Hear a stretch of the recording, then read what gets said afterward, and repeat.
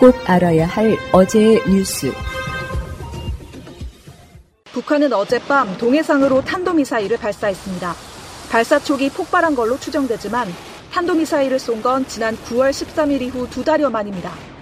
우리 정부가 어제 9.19 군사합의 중 비행금지구역 설치 조항을 무효화하자 곧바로 미사일로 맞대응한 셈입니다.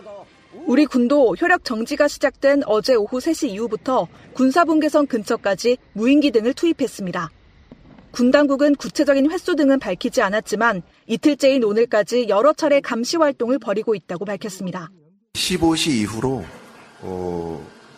군사합의 이전 수준의 정상적인 군사활동을 실시하고 있습니다. 우리 정부가 먼저 9.19 합의의 일부를 무력화하면서 정치권에서도 설전이 벌어졌습니다. 야당은 남북 간 우발적 충돌을 막는 안전핀이 사라져 군사적 긴장이 높아졌다고 우려했습니다. 국지전이 도발될 수도 있는 거고 전쟁 일촉즉발의 위기 상황까지 갈 수 있는 건데 과연 이런 상황이 초래되어서 이익을 얻을 수 있는 사람들이 누굽니까? 하지만 정부 여당은 북한 감시 기능이 강화돼 이익이 더 커졌다고 맞받았습니다. 비행금지구역 효력 정지는 예컨대 비유하면 1조 원의 이익이 있다면 그로 초래되는 건 1원입니다. 이런 가운데 국정원은 북한의 정찰 위성이 우주궤도에 진입한 걸로 파악했다면서도 아직 성능을 파악할 수 있는 상황은 되지 못한다고 밝혔습니다. JTBC 김재현입니다. 2018년 9월 19일 평양. 전쟁 없는 한반도가 시작되었습니다. 남과 북은 오늘 전쟁을 일으킬 수 있는 모든 위험을 없애기로 합의했습니다. 수십 년 세월 지속되어 온 처절하고 비극적인 대결과 적대의 역사를 끝장내기 위한 군사 분야 합의서를 채택하였으며 판문점 선언 이행을 위한 군사 분야 합의서.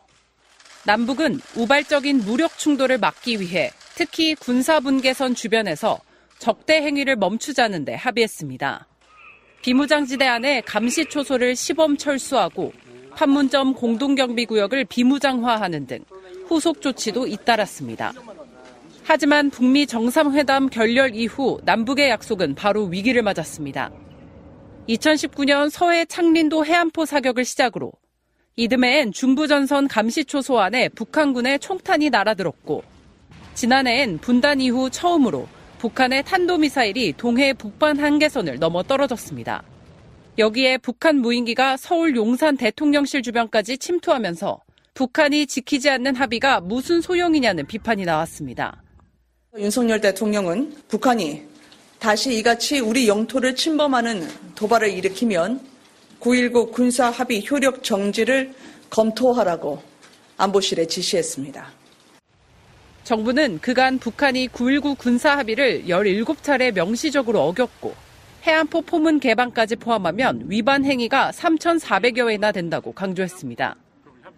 윤석열 정부의 담대한 구상에 북한은 여전히 답이 없고 남북의 직통전환은 7달 넘게 끊겨 있습니다.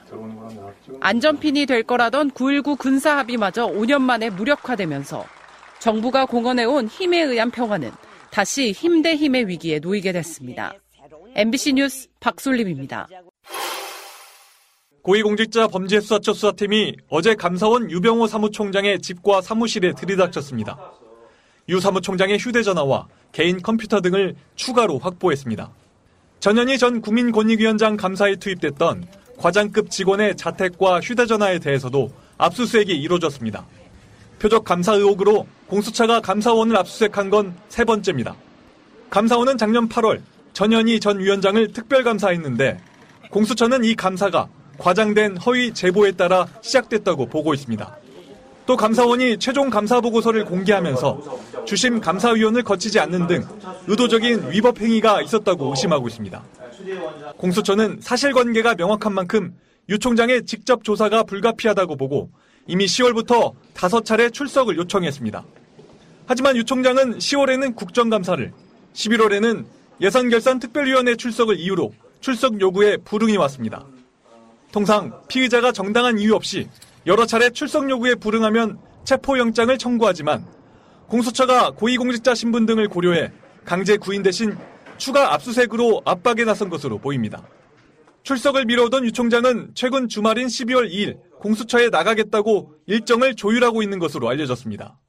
앞서 유 총장은 변호인을 통해 권익위 특별감사는 정당하게 이루어졌다는 입장을 밝혀왔습니다. MBC 뉴스 나승욱입니다. 경찰이 압수수색을 통해 배우 이성균 씨의 채무를 추가 채취해 정밀 감정을 맡긴 것으로 YTN 취재 결과 확인됐습니다.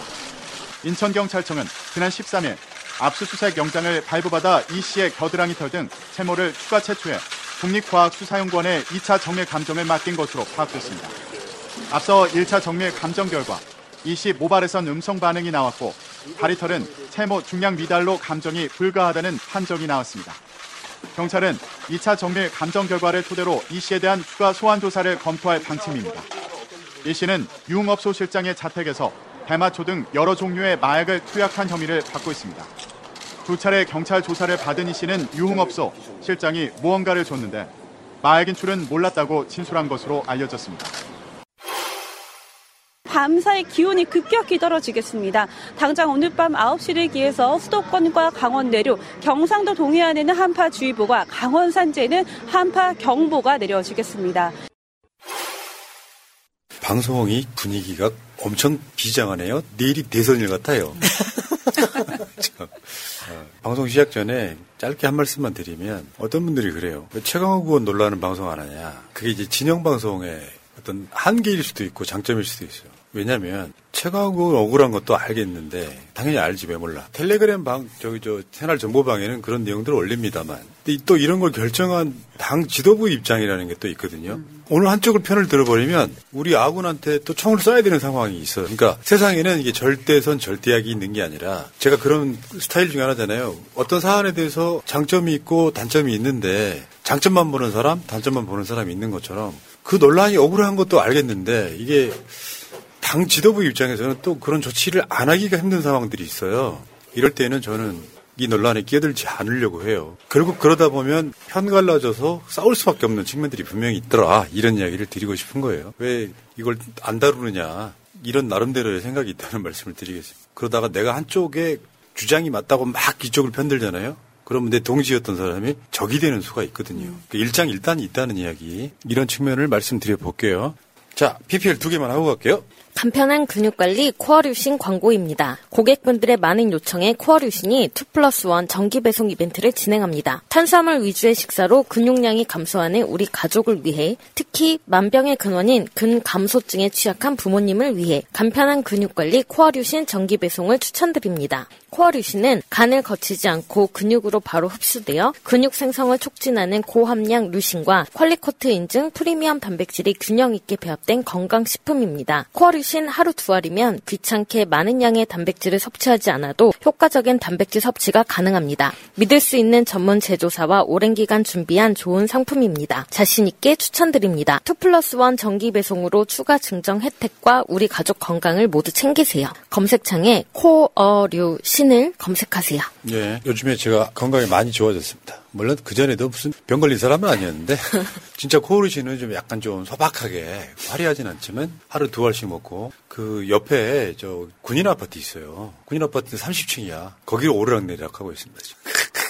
그래가지고 허벅지가 단단해졌어. 옛날 젊었을 때로 돌아가고 있다는 말씀드리겠습니다. 내려오실 때는 엘리베이터를 이용하시기 바랍니다. 이야, 좀 안 해. 그렇게 하시는 게 맞고요. 네. 자, 코어류신 2알 드시고 지금은 나이를 어느 정도 드셨으면 그 어느 정도라는 게 40살 이상 분들은 유산소 운동만 하시지 말고 근력 운동도 하시기 바래요. 하루에 10분씩만 하시면은 정말로 좋아집니다.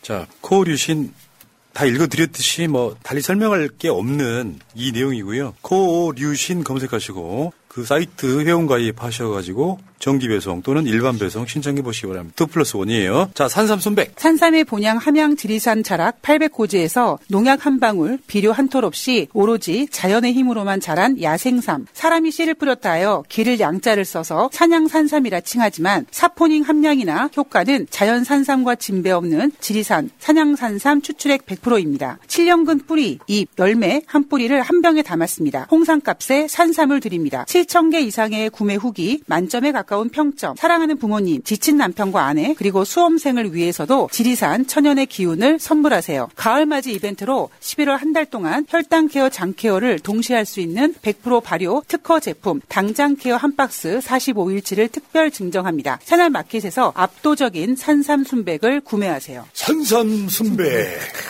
나무꾼아, 저 우물을 뒤로 돌아 소나무 옆에 있는 곳에 찾아가거라. 신봤다. 옛날에는 산삼을 실제로 키운다는 게 별로 사람들한테 호응받지 못했던 시절이 있었죠. 왜냐면 이거 막 50년, 100년씩 산삼을 캐가지고 신봤다 하는 뭐 이런 것만 생각을 했었는데, 산삼이나 인삼이나요. 여러분 그 인삼밭에 가보셨어요 혹시? 네, 가봤어요. 강화도. 가봤어요. 그럼 그 꽃이 피고 열매가 열려요. 네. 그게 씨앗입니다. 그 씨앗을 갖다가 뿌리는 거죠. 산삼도 마찬가지로 이제 으슥한 곳에, 그 부엽토가 엄청 많은 으슥한 곳에 산삼 씨를 톡톡톡 뿌려요. 요리사들이 그 스테이크 위에다가 소금 뿌리듯이 쫙 뿌려가지고 이놈들이 방생하듯이 키우는 거죠. 그렇죠. 그렇게 관리를 하면서 이제 요거를 1년, 2년, 3년, 4년, 5년, 6년, 7년을 기다리면, 여기 나왔다시피 7년을 기다리면 사포닌 함량이 엄청나게 많은, 대한민국에 존재하는 모든 사포닌 제품 중에 가장 사포닌 함량이 많다는 그 제품이 바로 산삼 순백. 자, 이 제품이 지금 안 드셔본 분들은 거의 없을 거고요. 대부분 드셔보셨겠지만, 내가 좀 기력을 찾고 싶다 하시는 분들 꼭 아침마다 커피 한 잔씩 하시잖아요. 몸에도 안 좋은 다방 커피. 예. 그 다방커피 한잔 하시면 좀 힘이 나시죠? 그게 카페인 때문에 그런 건데, 이거는 일시적인 것이라서 그 카페인을 잘 드시면은 잠이 안 옵니다. 여러분들 그 커피를 저녁에 드시면 잠 안 온다는 분들 댓글창에 1번 한번 적어주세요. 근데 이건 일시적인 거고, 카페인이 사람 몸에 다 나쁜 것도 아니에요. 알고 보면. 근데 요거를 사포닌을 몸에다가 계속 축적을 하잖아요. 한 달만 지나보시면, 제가 진짜 깜짝 놀랐던 게 저번에 통증이 사라졌다 이런 것처럼 몸의 저항력이 엄청 커집니다. 자, 원래 이 한 박스가 산삼 순백 이 한 박스가 60만 원이었는데, 이거를 두 박스에 39만 원, 그리고 당장 케어라고 하는 제품을 또 드린다는 말씀 드리겠습니다. 11월 가을 특별 이벤트 산삼 순백. 야, 그 케이블 TV 5분짜리 광고 같다. 산삼 순백. 자, 채널마켓 가시면은 구매하실 수 있다는 말씀 드리겠습니다. 봐봐, 댓글창 봐봐요. 1번 엄청나게 치셨잖아요. 저도 1번. 그래요? 나이 먹었다는 증거래요. 젊었을 때는 커피 하루에 3잔 마셔서 잠 잘 왔는데, 맞아요. 저녁에 커피를 마시니까 잠이 안 오더라. 카페인이 갖고 있는 좋은 점 한 10%, 나쁜 점은 한 90% 되는 게 카페인이다. 이렇게 말씀드릴게요. 자, 새날마켓 가시고, 새날마켓 다 아시잖아요, 이제. 대한민국 사람 중에 새날마켓 이용 안 하는 사람은 거의 없다라고 저는 들었는데, 택도 없는 소리죠. 자, 새날마켓 가보시기 바랍니다. 여기까지 시작하겠습니다.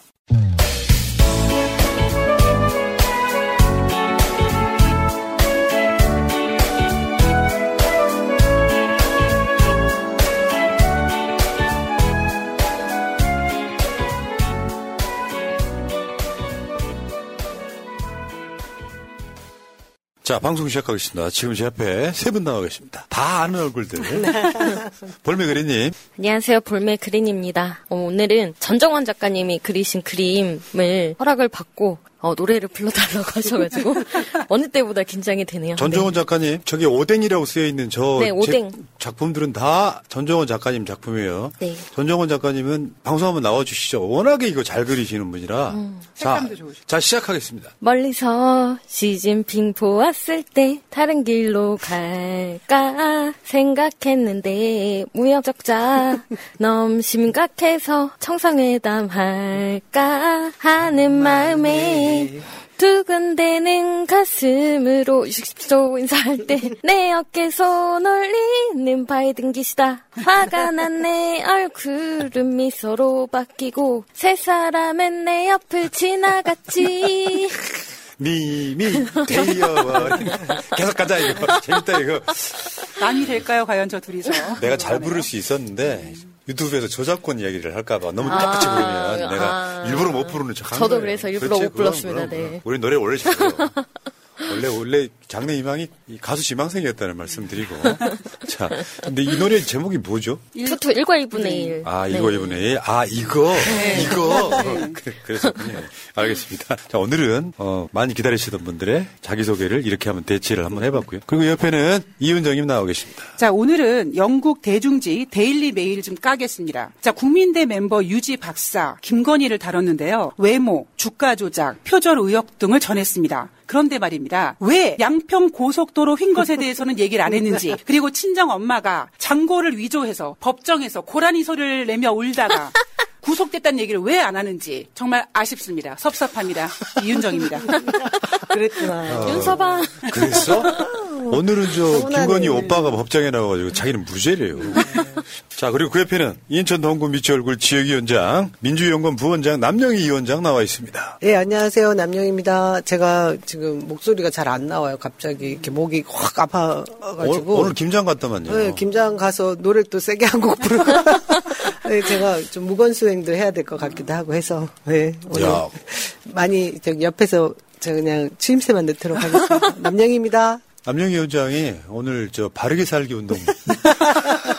거기 인천 지부 뭐 이런 데인가 봐. 우리 미추홀 바르게 살기. 야, 그래. 보수표 뺏어봐야 득표 가져오는 효과 있어. 많은 분들이 오해를 하시는데 뭐 자총, 뭐 바르게, 새마을 이런 관변단체가 완전히 뭐 저쪽 우파 진영 쪽에 속한 분들로 생각하시지만 정작 지역에서 그 소속돼서 이렇게 봉사활동 하시는 분들은 또 그렇지 않습니다. 평범한 사람들. 그럼요. 그래서 오늘 우리 바르게 협의회에서 김장 봉사하신 모든 분들은 거의 남영희하고 같은 한 패라고 보시면 됩니다. 그러니까.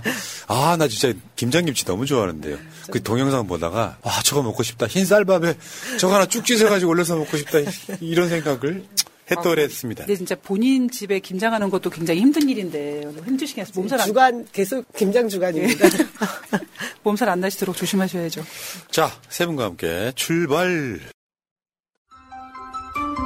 잊지 않으셨죠? 하트를 꼭 눌러주세요. 오늘도 감사합니다. 지금 민주당 이재명 대표 등이 저번에 R&D 삭감하고 이랬던 거 다시 복구한다. 물론 이게 민주당이 그걸 증액한다고 그래서 그걸로 통과되는 건 아닙니다. 근데 이번에 보니까 지방교부세 등 지방에 내려가는 23조도 이제 삭감 못하게 제동 건다 이런 얘기예요. 이거 굉장히 중요해. 이거 사실은 대통령이 할 일이거든요.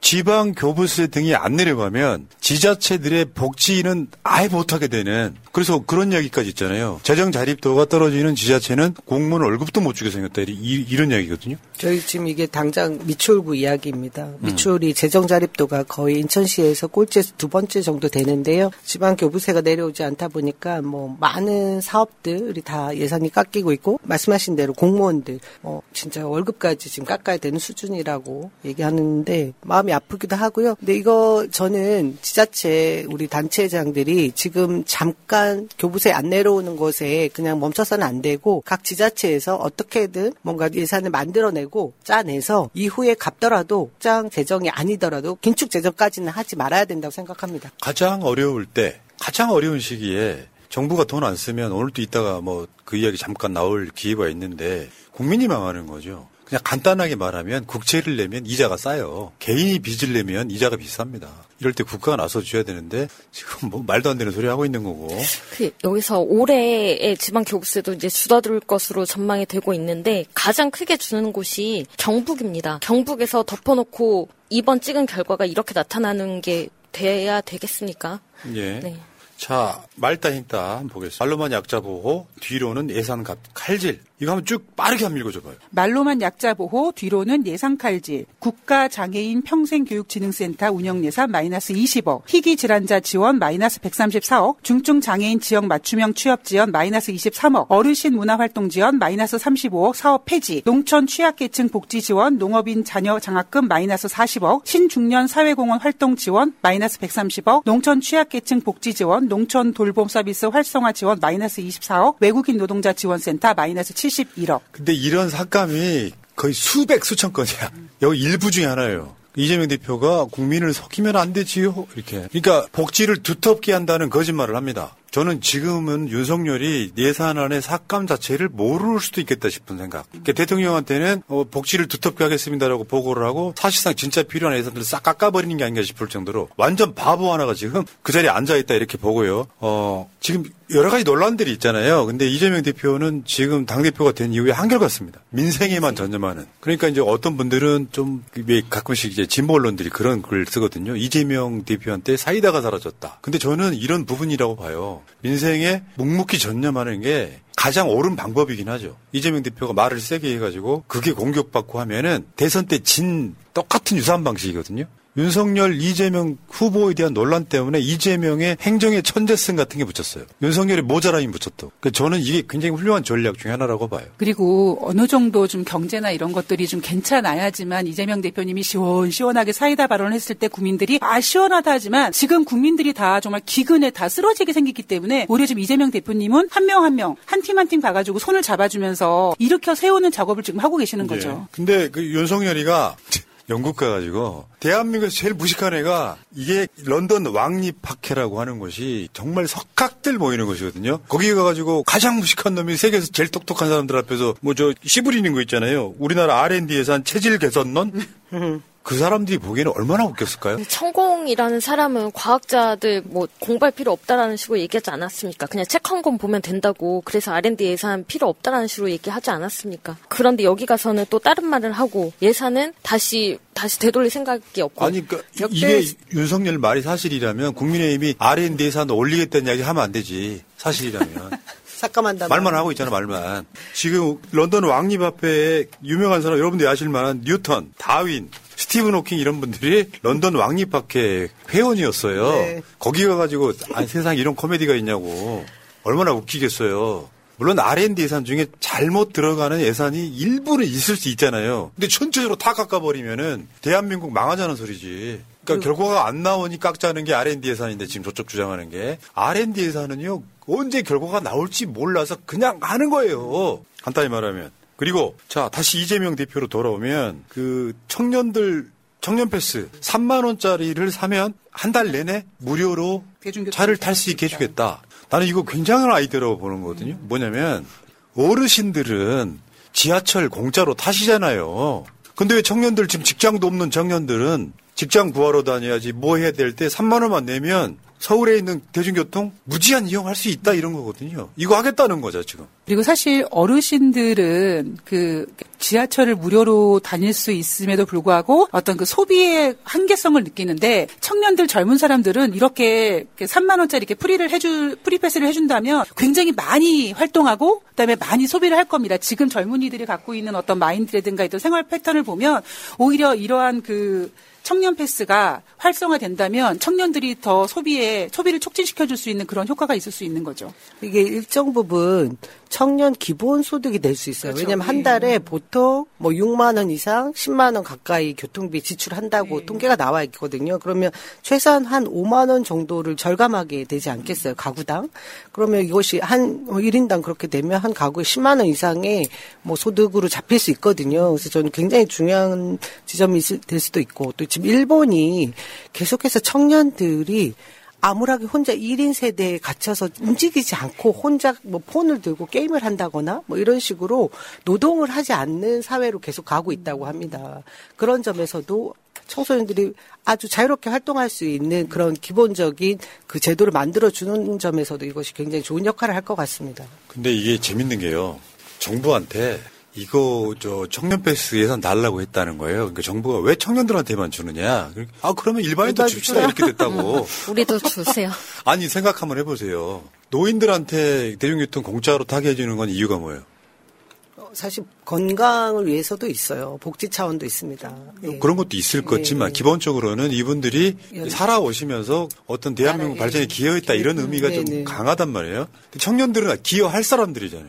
직장이 없으면 제 생각 같아서는 제 원래 원칙은 뭐냐면 대중교통 공짜가 맞다고 생각해요. 누구나 다. 근데 이게 청년들한테만 주겠다라고 하면은 또 이걸 악용할 사람들이 있고 그래서 어차피 윤석열이 안 받아줄 거니까 3만 원만 내면 무제한 이용할 수 있게 하자. 굉장히 좋은 아이디어 같고요. 근데 왜 청년들한테만 공짜로 타게 해주냐 했다는 윤석열 정권이 이번에 영국 가서 34조 원을 퍼줬습니다. 야, 34조 원이요? 미국 발표로 133조를 퍼준 윤석열이 영국 가서 저게 되게 열받는 게 뭐냐면 저렇게 우리나라 기업들이 한국에 투자해서 일자리 만들어내는 방법이 있거든요. 영국에다가 34조를 신규 투자하는 거예요. 지금 영국 총리가 어제 발표했었죠. 한국은 당연한 동반자다. 다우닝과의 합의를 통해 양국 사이에 210억 파운드, 34조 8천억 투자가 이루어졌다. 근데 이게 양국 사이에라는 말이 왔다 갔다 한 게 아니라 한국이 영국에 34조가량을 투자했다라고 발표를 한 거예요. 미친 게 아닐까요? 영국은 우리에게 뭘 해줬습니까? 아무것도 없습니다. 아무 내용도 없습니다. 그리고 윤석열은 저거를 다 기업들 삥 뜯어서 주겠다는 거거든요. 정부는 어차피 돈이 없으니까 기업들한테 33조 8천억 투자해라라고 하는 건데 자신이 거기 가서 영국 총리한테 잘 보이려고 기업들 삥 뜯고 이렇게 얻는 거 아무것도 없고 도대체 외교를 하는 겁니까? 많은 지금 겁니까? 미국에 지금껏 저희가 퍼준 그 투자액이 72조가 넘는다고 하거든요. 그러니까 이번에 뭘 받고 있다. 그러니까 저번에 바이든이 자랑하듯이 네. 한국에서 투자 받은 게 133조라고 이야기를 했던 거고 최근에 확인된 것만 아까 그 숫자요. 70몇 조? 72조. 근데 거기에 언론에서도 보도할 때 최소라고 앞에 붙어 있어요. 네, 최소. 그러니까 이번에 윤석열과 김건희 또 이상민 뭐 이렇게 기타 등등 사람들이 가가지고 막 마차도 태워주고 그러지 않았습니까? 근데 영국 총리가 저렇게 환대할 수밖에 없는 이유가 뭐냐면 2023년도 9월달 무역협회 뉴스에 따르면 팬데믹 이전 성장률 회복하지 못한 유일한 G7 국가가 영국이라고 합니다. 그러니까 영국 입장에서는 어디 삥 뜯을 나다, 어디 빨대를 딱 꽂고 뽑아 먹어야 될 나라가 필요했던 거고 거기에 대한민국이 굉장히 적합하게 딱 맞아 떨어진 거죠. 마차 탄 비용이 이렇게 34조? 자, 어찌 됐건 윤석열 이러고 있어요. 청년들한테 지금 국민의힘에서 저 청년 패스 저거 반대할 거거든요. 그러니까 민주당에서 얼마 전에 현수막 논란 이런 거 있었죠. 청년 비하라고. 그거는 아이디어가 지나치고 열정이 지나쳐서 생긴 그냥 해프닝이라고 치고 정말로 어떤 정당이 청년들을 위하는지 단적인 걸로 보여주잖아요. 이재명 대표 그 현장에 그때 의왕역인가요? 어저께? 의왕역 가서 그러니까 사람 자체가 진짜 멋있는 사람이에요. 내가 이재명 대표를 좋아하는 이유 중에 하나 그런 거예요. 내가 어려워봤으니까 어려운 사람들의 마음을 너무 잘 아는 거예요. 얘는 지금 가가지고 사실은 국빈 방문이라는 게 영국이 비용 대서 초청하는 거지만 사실은 그게 공짜가 아니야. 그냥 알려드려볼까요? 이찍 잘 모르지. 코로나 때 정상회담 등이 많이 없어가지고 코로나 때 못 받은 국빈 방문을 대통령이 바뀌었지만 윤석열이 가는 거, 최근에 가는 게 윤석열이 가는 거거든요. 근데 마치 윤석열이 어마어마하게 무슨 국제적인 대우를 받는 것처럼 이야기하는 웃기는 이야기예요. 그리고 어차피 그 사람들 예산이 책정돼 있잖아요. 우리나라와 똑같아. 내년 예산을 할 때 국빈 방문으로 어떤 나라가 몇 년 됐으니까 와야 된다라고 하는 예산이 책정돼 있어. 근데 그걸 코로나 때 못 썼어요. 불용 예산이 됐단 말이에요. 그렇다 보니까 윤석열 그냥 불렀겠어요? 34조를 주니까 국빈 방문하는 거 아니야. 이게 미치지 않고서 달리 말씀드리면 영국에 투자할 수 있는 방법도 있겠지만 이번에 윤석열이가 미국 갔다 와가지고 미국 기업 4개가 1조 5천억 투자받았다는 이야기를 이런 미친놈들이 대한민국에 지금 저 기업들이요 한국에다가 공장을 더 짓거나 일자리 창출하는 방법도 있을 거 아니에요. 도대체 이게 무슨 나라냐고. 자, 그리고 지금 민주당이 윤석열이 거부한 간호법 재발의 한다고 전 좋은 전략이라고 봐요. 일단 전략으로. 거부권 행사하겠지만 또 해? 결론적으로 진짜 우리가 알겠지만 무능한 가장이 밖에 나가서 집에서 자식들과 부인이 쎄빠지게 뭔가 이렇게 막 알바하고 그래가지고 돈을 벌어오면 그 돈 장롱에 있는 돈을 훔쳐다가 동네에 술집에 가가지고 골든벨 울리는 새끼. 나 진짜 나 환장하겠네 정말. 도대체 뭐 하는 짓이야 이게. 윤석열을 지지하지 않는 사람들은 경제 문제 때문에 민생의 문제 때문에 윤석열을 지지하지 않고 있는데 윤석열을 지지하는 사람들은 윤석열이 외교를 잘한다고 칭찬하고 있습니다. 이게 진짜 말이나 되는 이야기입니까? 아유 부끄러워서 정말 아이고 윤석열 외교가 아니다라는 말씀드리고 자. 결혼기념일이라고 남편이 꽃을 사왔더라고. 아, 행복하겠다 언니. 차라리 돈으로 주지. 먹을 수도 없고 나중에 버리기도 힘들고 말이야. 그러나 마음을 전할 때 꽃보다 좋은 것은 없습니다. 인생에 있어서 돈이 전부는 아닙니다. 꽃은 기쁨과 슬픔을 함께합니다. 새가 날아든다와 연대하는 전국 꽃배달 자미원 꽃집 010-3608-7576 여보 고마워. 자, 오늘 저는 남북관계 파탄의 날로 저 결정을 정의를 한번 해볼게요. 일단 북한이 정찰 위성을 쐈다. 쏘기 전부터 난리를 쳤지. 다시 한번 결론부터 말씀드리면 9.19 군사합의를 파기하기 위해서 요것을요. 저는 북한을 좋아하지 않아요. 김정은 개새끼라고 할 수 있어요. 문제는 이게 적대적 공생관계라고 하는 거죠. 그러니까 북한이 정찰 위성을 쏘고 대한민국이 9.19 군사합의를 파기하고 그럼 북한이 군사합의를 그래 파기하고 이렇게 되는 거거든요. 이 과정을 정말 짠 듯이 그래서 9.19 군사합의 일부 효력 정지를 강행했는데 사실은 이게 더 치졸한 거야. 아예 전면 파기가 아니라 일부 파기하면 그러면 북한에서도 니들이 일부 파기했으니까 우리 똑같이 일부 파기하려 합니까? 당연히 북한도 파기하겠다고 나오는 건데 이게 뭐가 문제인지 한번 볼게요. 정말 기다렸다는 듯이 북한이 정찰 위성을 쏘니까 일사천리로 효력을 정지하고 뭐 추가 도발 시 다른 조항 군사합의의 다른 조항도 파기하겠다라고 이게 골 때리니 한국에서도 NSC 안 하던 놈이 영국 가가지고 NSC 득달같이 열어가지고 9.19 군사합의를 파기하는 걸 보면서 아 그래 넌 그렇구나 이런 생각이 들었던 게요. 지금부터 한반도에 전쟁이 일어나도 우리 국민들을 막을 방법이 없었어요. 지금 굉장히 심각한 상황. 이게 군부를 뗀다고 뭐 열심히 떼어서 이제 뭐 야 진짜 울고 싶을 때 뺨 때려줘서 고마워 이런 느낌까지 들지 않습니까? 사실 지금 저게 어제 성공했다고 하는 게 인공위성이잖아요. 인공위성은 지금 현재 지구 궤도를 돌고 있는 게 14,000개가 넘는다고 합니다. 그리고 우리도 벌써 띄어서 올려서 돌고 있는 것도 많이 있는데 몇 개죠? 총 80기까지 아마 2030년까지 띄운다고 해요. 근데 북한이 이 인공 발사를 어떻게든 뭐 성공시킨 걸 가지고 도발을 한 것처럼 이렇게 막 떼를 쓰고 있는 상황? 아, 이거 정말 이거 어쨌든 잠부를 저희들이 미리 좀 끌 수 있게 조치를 취하지 않으면 저희가 핑계를 대면서 도발을 하려고 하는 것이 아닐까 하는 그런 걱정이 됩니다. 그러니까 미국 입장에서도 국지전이 일어나면 사실은 좋을 게 없어요. 우크라이나도 있고 이스라엘도 있고 막 그렇지 않습니까? 근데 미국이 네오콘이라고 있습니다. 이제 강성 세력들 입장에서는 문재인 정부가 북한과 9.19 군사합의는 제가 다시 한번 말씀드리지만 남북 불가침 조약입니다. 서로 전쟁하지 말자고 약속을 한 거. 이 미친 짓을 하고 있는 거예요. 저는 이게 탄핵 사안이라고 보는 거거든요. 하나씩 설명해 드려볼게요. 이 위성을 쐈을 때 가장 당황한 건 일본이죠. 일본입니다. 자위대는 당황하고 오키나와는 혼란에 빠지고 기습 발사에 놀라고 막 이런 상황들이 벌어지지 않습니까? 원래 북한이 갖고 있는 미사일은 대한민국용이 아니었어요. 윤석열 정권 들어와서야 이제 전술핵 이야기하면서 작은 미사일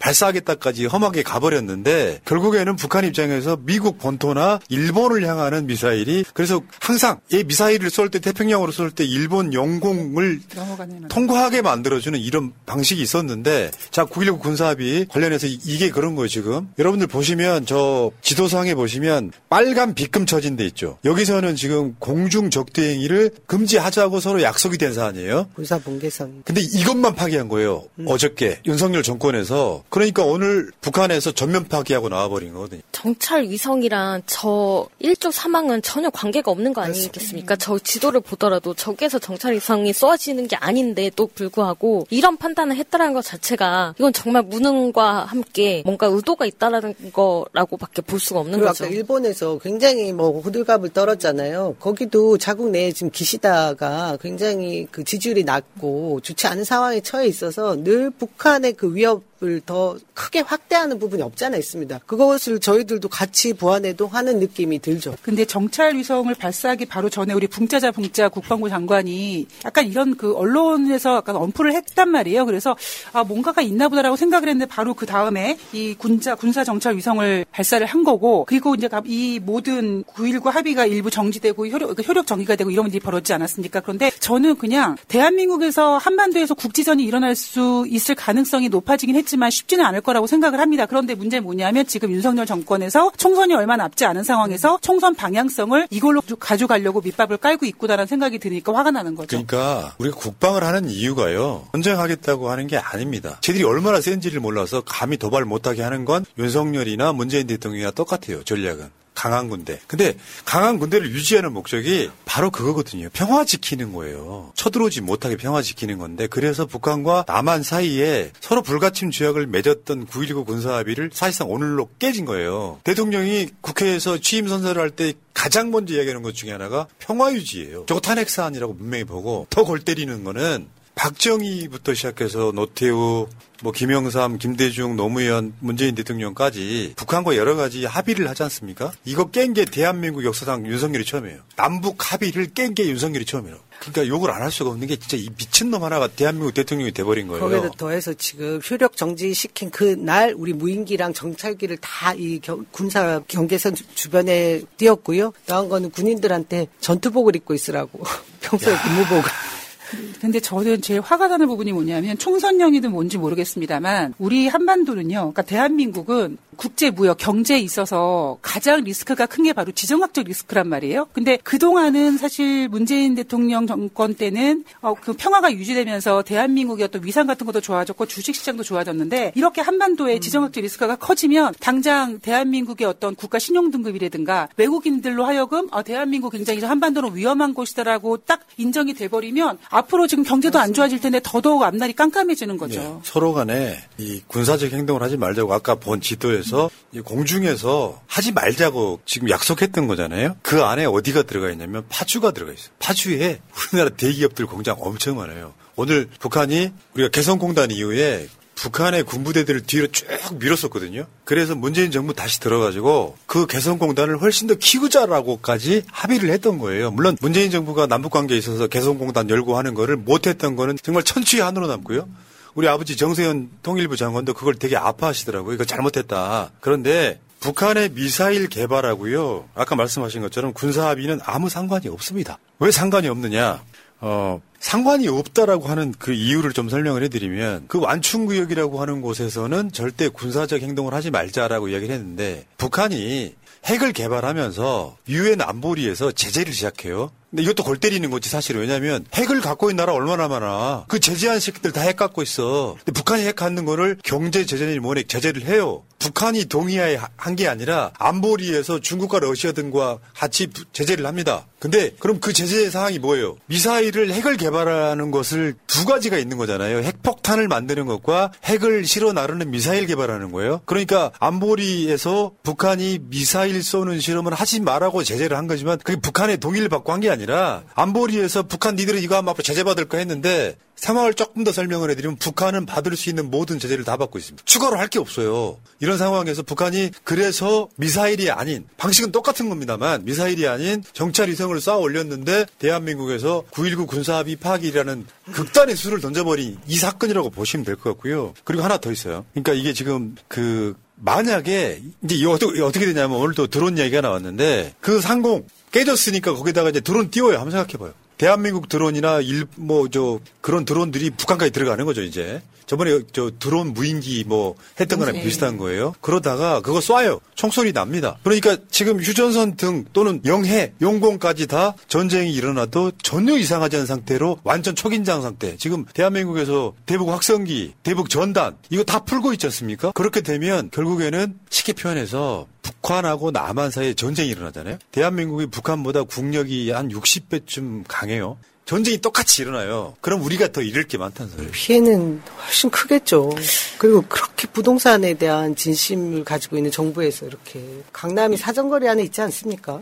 그리고 열중시어도 못하는 군 통수권자를 뭘 믿고 우리가 전쟁을 합니까? 그다음에 붕짜자 외치고 있는 국방부 장관 뭘 믿고 우리가 전쟁을 합니까? 지금 인생 그렇게 오래 안 살았지만 인생 살면서 전쟁의 위험을 느껴본 적이 한 번도 없었습니다. 그런데 이제서야 전쟁이 정말 일어날 수도 있다라는 그런 위험성을 안고 있고 오죽하면 아이도 엄마 전쟁이 일어날 수도 있어라고 물어보더라고요. 그러면서도 굉장히 무서워하던데 그런 긴장을 지금 누가 고조시키고 있는 겁니까? 그러니까 윤석열이 지금 하고 있는 가장 잘못된 일 중에 하나가 뭐냐면 김정일을 굉장히 키워주고 있거든요. 아마 김정일의 저런 북한의 저런 김정은의 저런 방식은 아마 내년에 있을 미국 대통령에서 지금 조 바이든보다는 아마 트럼프가 될 확률이 더 높다고 생각해서 미국과 직접적으로 협상하기 위해서 지금 계속 이렇게 밑작업을 하는 것 같아서 대한민국에 사는 국민 입장으로서는요. 물론 국지전이든 전쟁이든 안 나길 바라고 쉽게 나지 않을 거라고 생각하지만서도 굉장히 불안한 마음은 어쩔 수가 없는 거죠. 예, 그러니까 지금 북한이 미사일이 아니고 위성을 쏘았다는 이유로 군사 합의를 파기한 거 아니에요? 그 파기했다라고 하는 것이 지금 군사 합의하고는 아무 상관없다.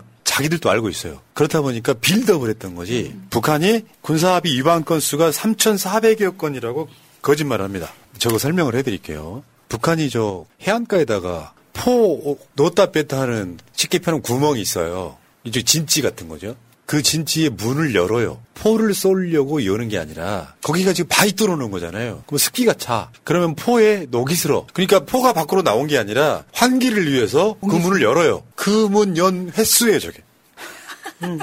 그 군사합의 파기했다고 하는 횟수가 이거라고. 이찍 몰랐지. 근데 이거를 합의 파기했다고 계속 빌드업을 해서 군사합의랑 아무 상관없는 정찰 위성이 발사되자마자 일본에 가 있던 윤석열이가 한국에서도 안 여는 NSC를 해가지고 자 합의 파기해 이렇게 된 거예요.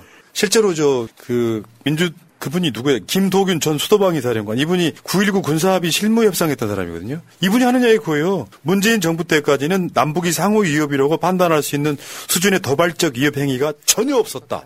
근데 3,400여 건이 문 열고 닫은 걸 다 합친 거야. 뭐야 그거? 이에 반해서 우리나라는 사실 한미연합훈련 등을 사실 그 전에 정부에서 한 것보다 몇 배 차례 더 많이 계속 전개해 왔거든요. 아니, 대통령의 임무가 뭡니까? 국민의 생명과 안전 책임져야 되는 사람으로 그 자리에 있는 건데 이것을 완전히 지금 뒤집어 엎겠다고 하고 있는 사람을 저희가 그냥 둘 수 없는 거죠. 그러니까요. 탄핵해야 돼. 이게 구조가 뭐냐면 우리가 빨갱이여서가 아니라 이직 노인들 보면은 증세가 심각하더만. 아니 민주주의 외치는데 빨갱이 이야기로 댓글 다는 사람들 있잖아. 이 빨갱이네 민주당 빨갱이네 지랄 이연병들 합니다.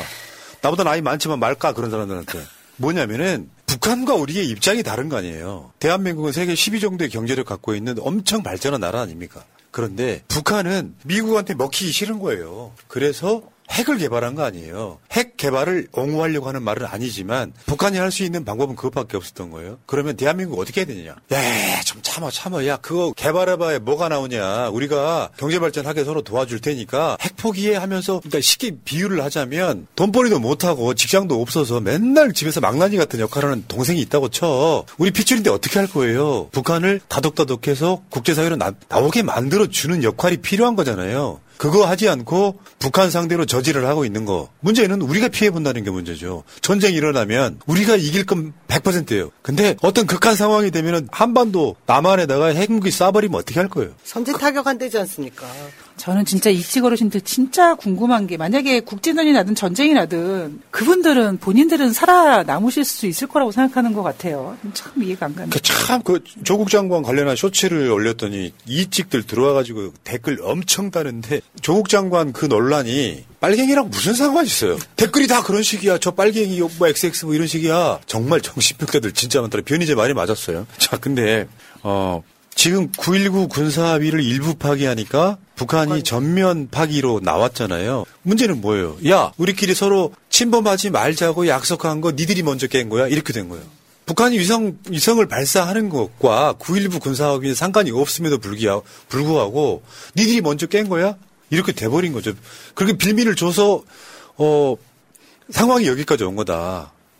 그러니까 남한의 위치라는 게 굉장히 중요한 거죠. 일방적으로 북한 편들 수도 없고 미국 편들 수도 없는 입장에서 그래서 외교가 어렵지만 그래서 위기관리, 평화관리라고 하는 그 중요한 역할을 아예 포기하고 저런 미친 짓을 하고 있는 거예요. 오히려 상황이 이렇게 되니까 미국도 북한도 다 우리를 패싱하고 자기들끼리만 북한과 미국이 직접적으로 대화를 하려고 지금 그런 그런 분위기를 보이고 있지 않습니까? 그럼 우리는 정말 국제적으로 왕따가 되는 거죠. 우리 위상이 사라지는 거죠. 네. 한미일이 시진핑을 안 만난 나라가 어디 있습니까? 우리밖에 없지 않습니까? 이제 또 북한하고 미국, 북한하고 일본 따로 손잡고 예, 군사적인 도발 행위 막자라고 명분을 내세운 다음에 뭔가 또 뒤에서 교육을 할 겁니다. 어떡하면 이거 진짜 걱정입니다. 근데 저희가 예측을 했던 일들이잖아요, 이것이. 결국 총선을 앞두고 나면 국지전이든 뭐든 북풍을 일으킬 것이다라고 저희들이 예상을 했는데 바로 그 시점에 온 것 같아요. 야, 그러니까 정말 이찍 노인네들은 정말 답이 없는 게 대한민국이 북한을 찍어 누르면 오늘 신원식이도 국회 나와가지고 하는 거 보면 한국이 우리가 피해보는 게 없대요. 이런 미친놈. 그거 뭐냐면은 아무것도 없는 쟤들하고 다 가진 우리하고 싸워요. 우리가 피해가 더 커요. 전쟁이라는 것이 그렇다고. 이런 상황이 벌어지고 있고요. 문제는 더 더 우리가 우려할 거는 9.19 군사합의는 4.27 남북 정상회담 이후에 그해 가을에 일어난 일이에요. 4월 27일 봄에 남북 정상회담이 서로 합의를 했잖아요. 한반도 평화를 위해서 노력하자고. 이거 파기할 가능성이 매우 높습니다. 이것까지 파기할 가능성이 매우 높다고요. 그러니까 이 한반도의 평화의 구조를 전혀 모르는 사람들이 윤석열 잘한다 하는데 당신들 말이야. 당신들 자손들이 죽어 전쟁 나면. 왜 이렇게 부끄러운 줄을 몰라. 얘네들이 웃게 골 때리는 게 북한에 대한 혐오는 극에 달하는데 일본에 대해서 어찌나 그렇게 너그러운지. 다 똑같은 것들 모여가지고 대한민국 망치고 있잖아 지금. 평화가 뭔지를 모르는 거예요. 그럼 무력 통일하면 된다고 생각하는 저런 정신병자들이 대한민국 정권을 잡고 있다. 이런 말씀 드릴게요. 4.27 판문점 선언 파기되고 나서 똑같은 상황 벌어지겠네? 이재명 대표가 정권을 잡으면 북한이 삐져가지고 또 한 1년 동안 답 안 하다가 진짜. 이게 문재인 정부 때 그런 상황 아니에요? 이재명 대표님이 대통령 되시면 이제 한 8년 정도 시간 가지고 한 1년 정도 삐져 있으면 그 다음에부터 국리 팡팡해주면서 우쭈쭈 해주면 되죠 뭐. 최소한 북한은 오염수 방류 같은 거 안 했다 이 새끼들아. 별 미친놈들 대한민국 정권 잡아가지고 욕 안 할 수 있겠어요? 앞에 새날 앞에 보이시죠? 맨 앞에 한반도 평화라고 항상 갖고 있는 방송이에요. 너무하는 거 아니야? 1년 지고 난 1년 반 만에 9.19 군사합의를 깨버려? 아니면 북한이 핵개발 못하게 네가 북한에 가가지고 엄청 지원을 해주던가 옴짝달싹 못하게 만들어가지고 북한 저런 애들이 막 난동 부리게 만드는 건 네 책임 아니야? 북한 선제 타격이라며. 등신 같은 거 하나가 대통령 돼가지고 사람 미치게 만드네 정말. 탄핵. 열 받아 안 받아 지금? 엄청 받죠. 아유 여기까지. 너무 빡쳤는데요, 진짜. 나 정도의 마인드도 없는 것들이 대통령하고 자빠졌는데, 그게 좋다고 박수치고 있어?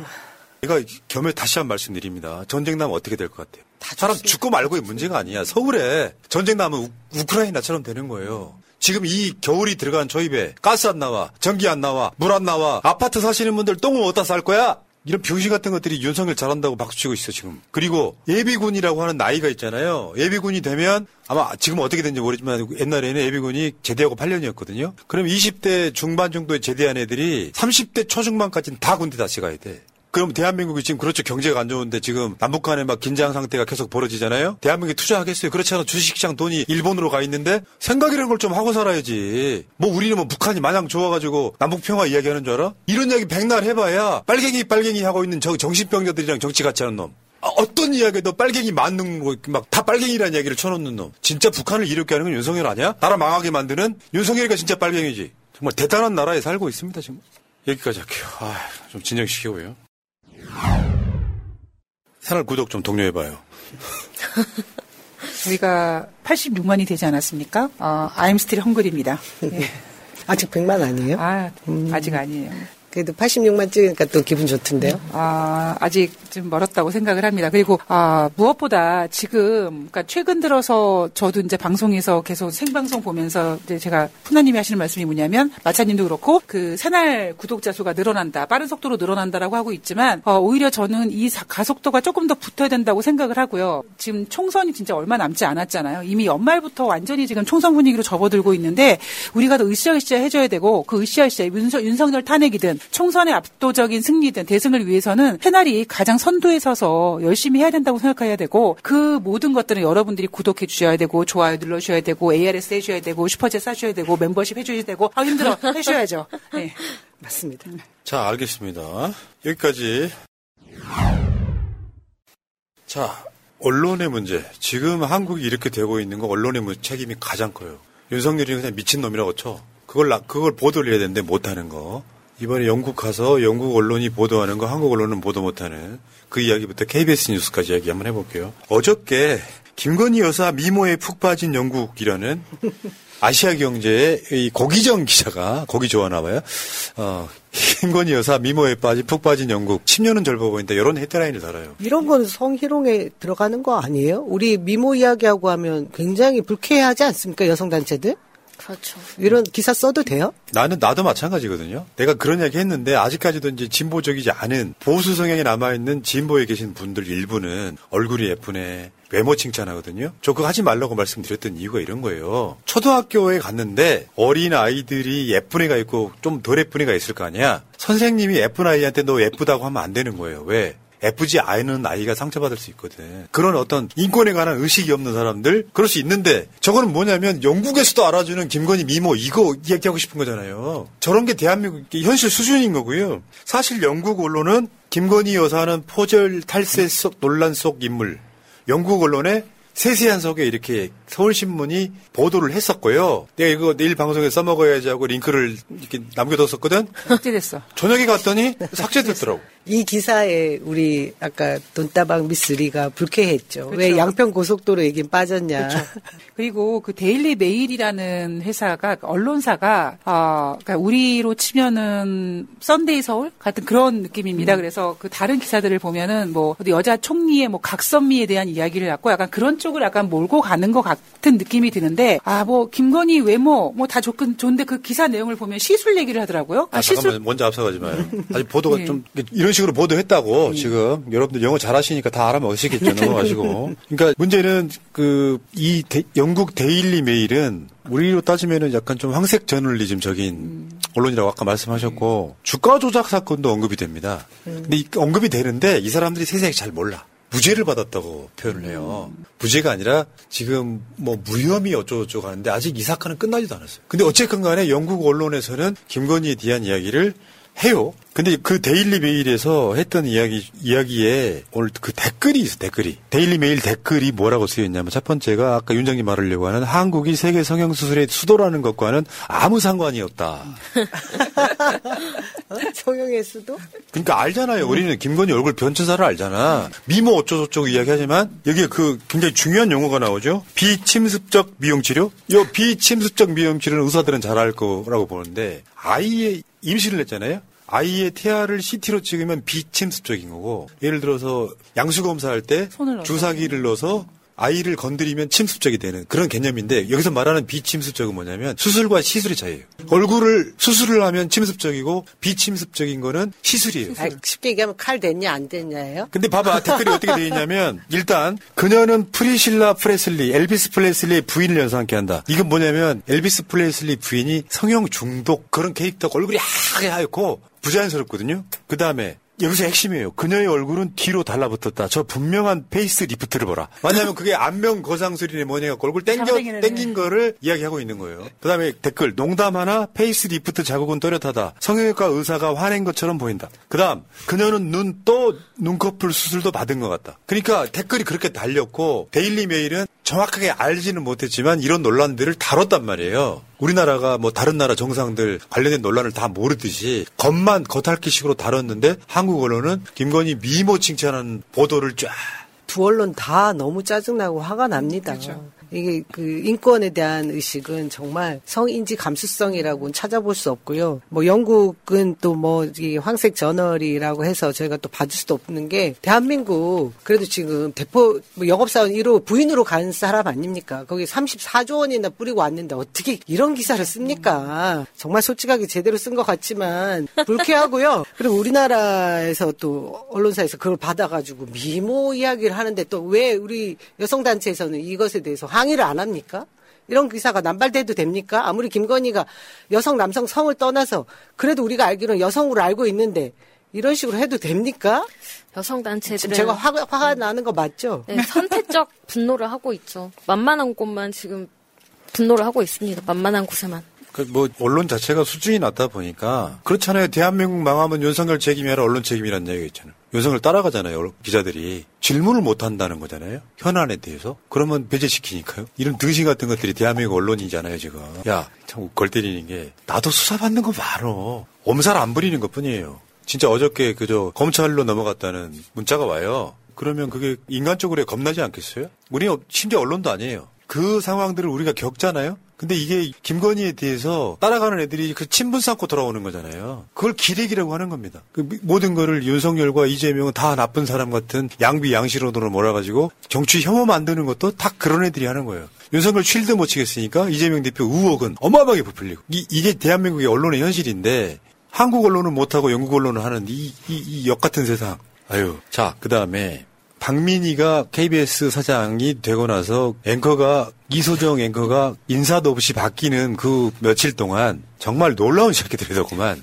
딱 그런 거예요. 그러니까 지금처럼 옛날처럼 전두환 대통령은 이렇게는 못해도 막상 보면 빨아주는 것들이에요. 이번에 영국 간 거 열심히 빨아주고 있더라고요. 아주 헐겠더라고요. 가서 마차 탄 거 말고는 한 게 없는데 어떻게 5분 40초를. 이보세요. 34조 퍼줬잖아. 마차값이 비쌉니다.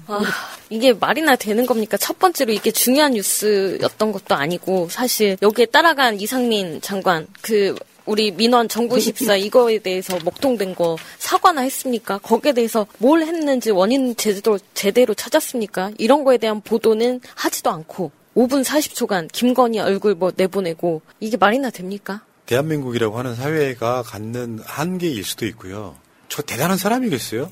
그냥 여러분들이 느끼는 공포심보다 좀 공포를 덜 느끼는 사람이에요. 어렸을 때부터 봐왔던 그 일종의 그런 것들의 일상화? 그렇다 보니까 좀 가짜나 보이긴 하는데 이런 거 있잖아. 박민희가 KBS 언론이 기울어졌다라고 사장에 취임한 거 아니에요. 그래서 오자마자 득달같이 그간의 보도는 잘못됐다고 대국민 사과를 했잖아요. 그러면 믿지도 않았지만 KBS가 뭔가 공정하려고 노력해야 되잖아요. 내가 저번에 몇 주 전에 제가 열받았던 거 여러분들 기억하실지 모르겠는데 윤석열이 국회 나와서 예산안 갖고 시정연설했죠. 그러니까 거기 카운터 파트너인 이재명 대표가 그 다음날 기자회견을 합니다. 언론사들이 아예 다루지도 않았어. 그거 다뤄준 뉴스 하나가 채널의 A 뉴스였습니다. 그것도 비판적으로. 이재명 돈만 쓰려고 한다.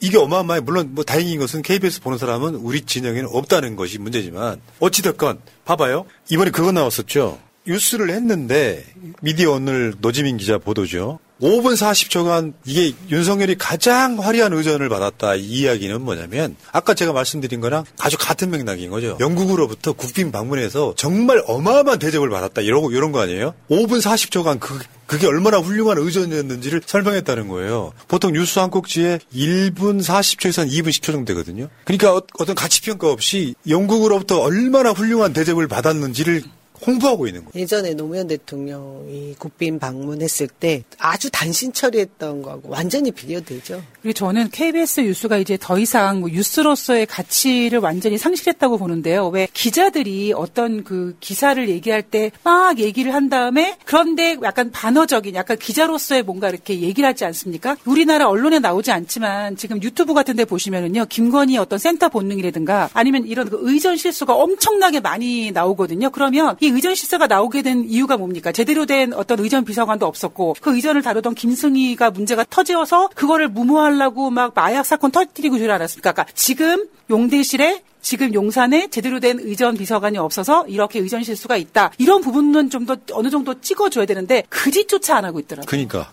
그 문제는 그런 것들이죠. 이 순방에서 34조를 퍼준 이야기는 안 해요. 영국이 왜 윤석열을 아무 생각 없이 대접을 했겠는지에 대한 맥락도 설명을 안 해요. 윤석열이 훌륭해서 국빈 초청한 게 아니라니까 코로나 때 남아도는 비용들을 한국 대통령이라는 이름으로 불러들인 것뿐이에요. 그리고 그냥 하지는 않죠. 저번에 빈살만이 윤석열 숙소까지 찾아와서 직접 운전했다는 얘기도 마찬가지입니다. 한국이 사우디한테 퍼준 게 있는 거예요. 이거 분석 안 하면은 일개 유튜브보다 못하지 그게. 그리고 대한민국에 지금 나는 이런 걸 권하고 싶어. 집에 있는 텔레비전 다 일제 다 없애. 내가 더 열받는 게 뭔지 아세요? KBS 수신료를 따로 내는데 나는 케이블을 보고 있어. 전봐.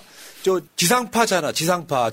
공중파라 그래서. 옛날에는 안테나 세웠잖아요. 그러면 지금 DTV, 디지털 TV 같은 경우는 서울 같으면 관악산 중개소에서 내리 꽂아요. 그거 직접 받으면 진짜 화질 좋아. 그런데 아파트나 빌딩 숲이 있다 보니까 안 돼요. 그래서 케이블 TV나 이런 IPTV를 본단 말이죠. 근데 나는 사용료를 두 군데 내는 거야. KBS 사용료하고 케이블 TV 사용료를 똑같이 내는 거야. 나는 이거 거부 운동해야 된다고 봐. 이 미친놈들이 이 공영방송이라고 하는 거는 국민 세금으로 사실상 운영돼 수신료가 세금이잖아요. 그러니까 또 KBS는 또 광고까지 해. 이 TV는 내지 말아야 돼. 이런 짓거리 하면은. 자, 그나마 채널 A나 TV조선도 안 하는 짓거리를 KBS가 한 거예요. 그 6분 가까이. 진짜 중요한 거 이런 거잖아요. 지금 미디어 오늘에서 나온 자료사진인데 저런 것도 다뤄줘야 될 거 아니에요. 오늘 또 전산망 장애가 났어요. MBC, SBS, JTBC 이렇게 보도를 한단 말이죠. KBS는 그것도 안 한다는 거지. 행정망 불통 저게 얼마나 심각하냐면요. 저희가 지금 이제부터 공직자 후보 검증을 위한 서류를 다 떼야 돼요. 제가 그래서 구청을 가고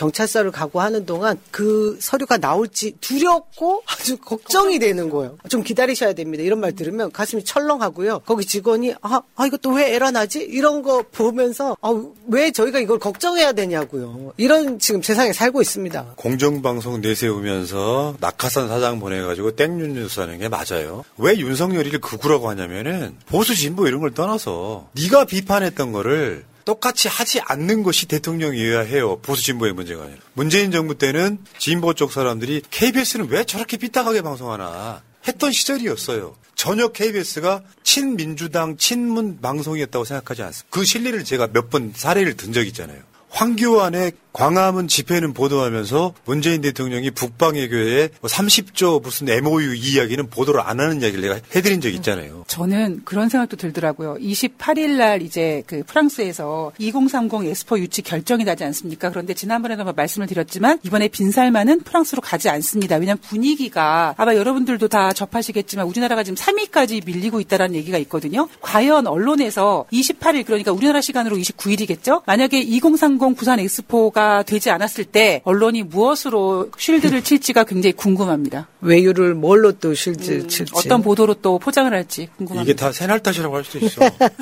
우리가 부산 엑스포를 유치할 수도 있었는데 계속 반대를 해갖고. 아니야. 나는 부산 엑스포 유치했으면 좋겠다고 수도 없이 이야기한 사람이에요. 그럼요. 근데 가능성이 없는 거를 저걸 팔아가면서 해외여행 다니시는 분한테 비판했던 건 전뿐이고요.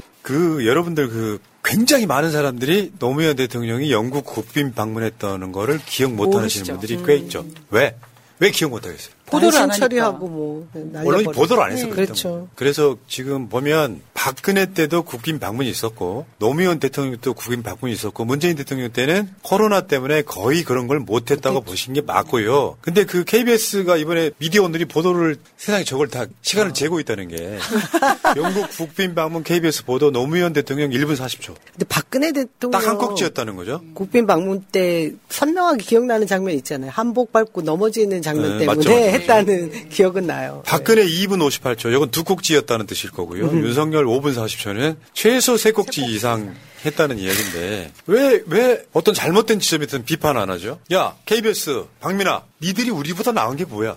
에휴 등신들 정말. 여기까지 하겠습니다. 세상은 요지경 속이다. 살다 보면 단체 선물이나 인쇄 홍보물을 만들어야 할 때가 생깁니다. 판촉, 돌잔치, 결혼식, 모임 이벤트, 각종 행사 등 이걸 어디서 해야 하나 고민이 될 때가 있습니다. 갤러리 기프트는 그간 새날에서 광고하면서 단 한 번의 클레임도 없을 정도로 열과 성을 다해왔던 기업입니다. 심지어 대표님의 고객에 대한 감동적인 사연까지 보내주신 청취자들도 있습니다. 단체 선물, 인쇄 홍보물, 이제 갤러리 기프트에서 해보세요. 갤러리기프트.co.kr 갤러리 기프트를 검색하시고 홈페이지를 한번 방문해주세요. 오픈마켓을 보는 것 같은 신기하고 다양한 샘플들이 있습니다. 인터넷이 불편하시면 문의전화 1666-5404 1666-5404 새날 듣고 연락했다 하시면 더욱더 잘해주실 겁니다.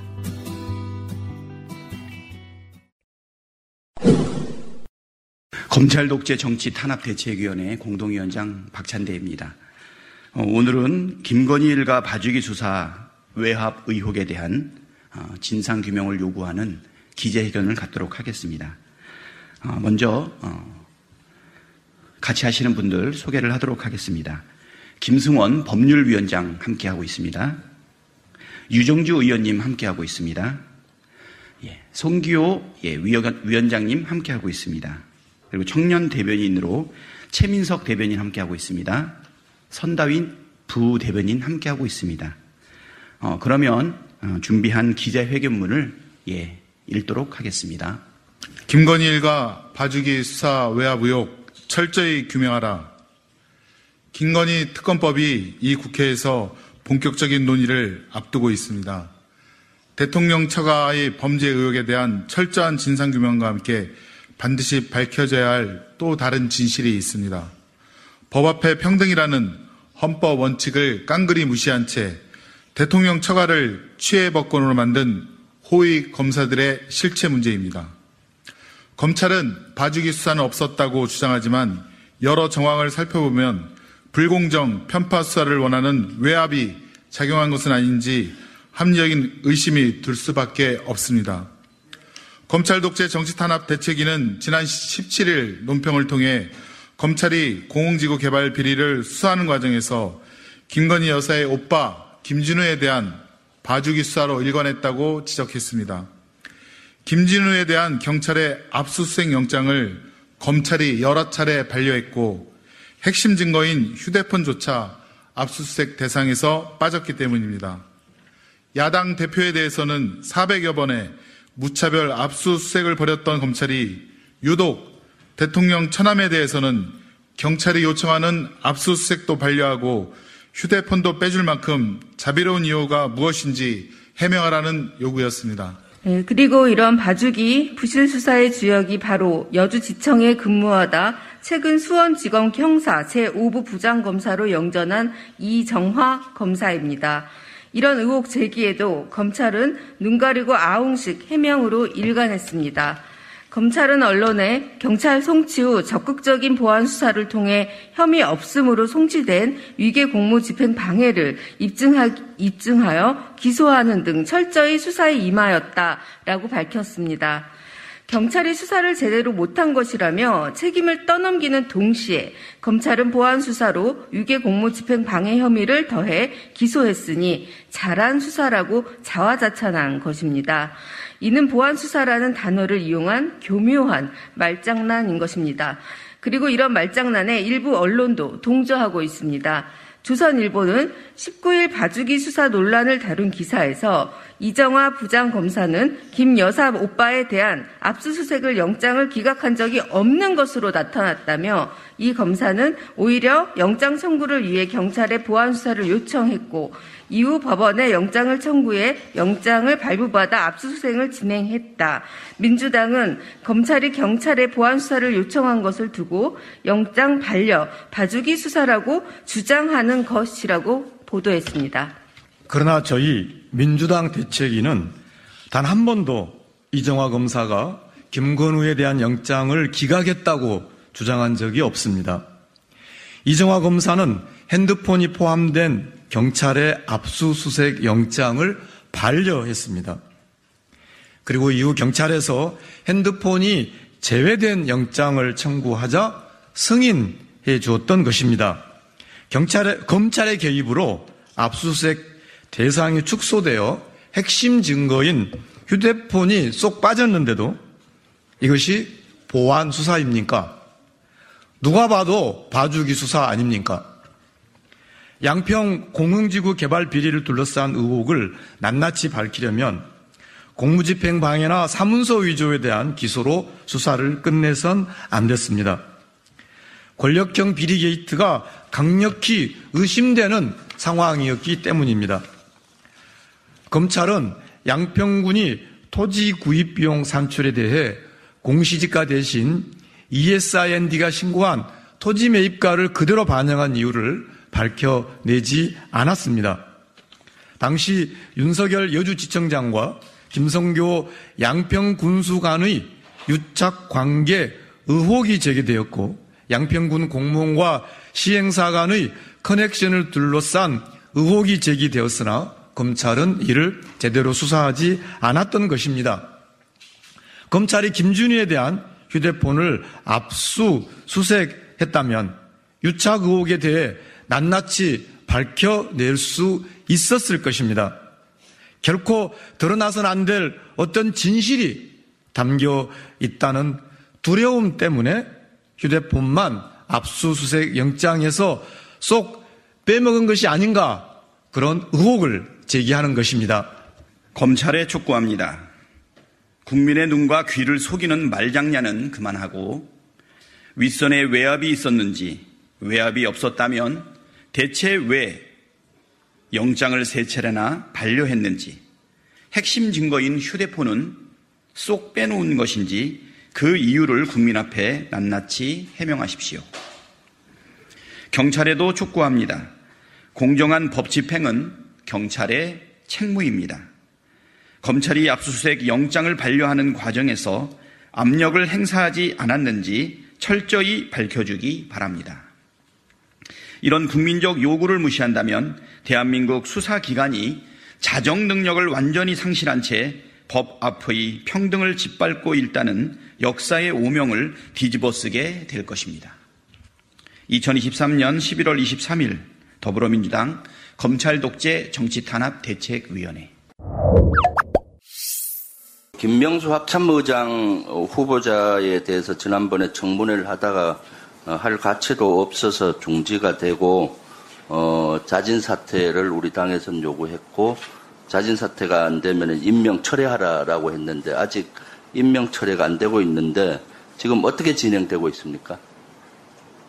네, 국회 송부를 하여서 어제 20일 경과한 걸로 알고 있는데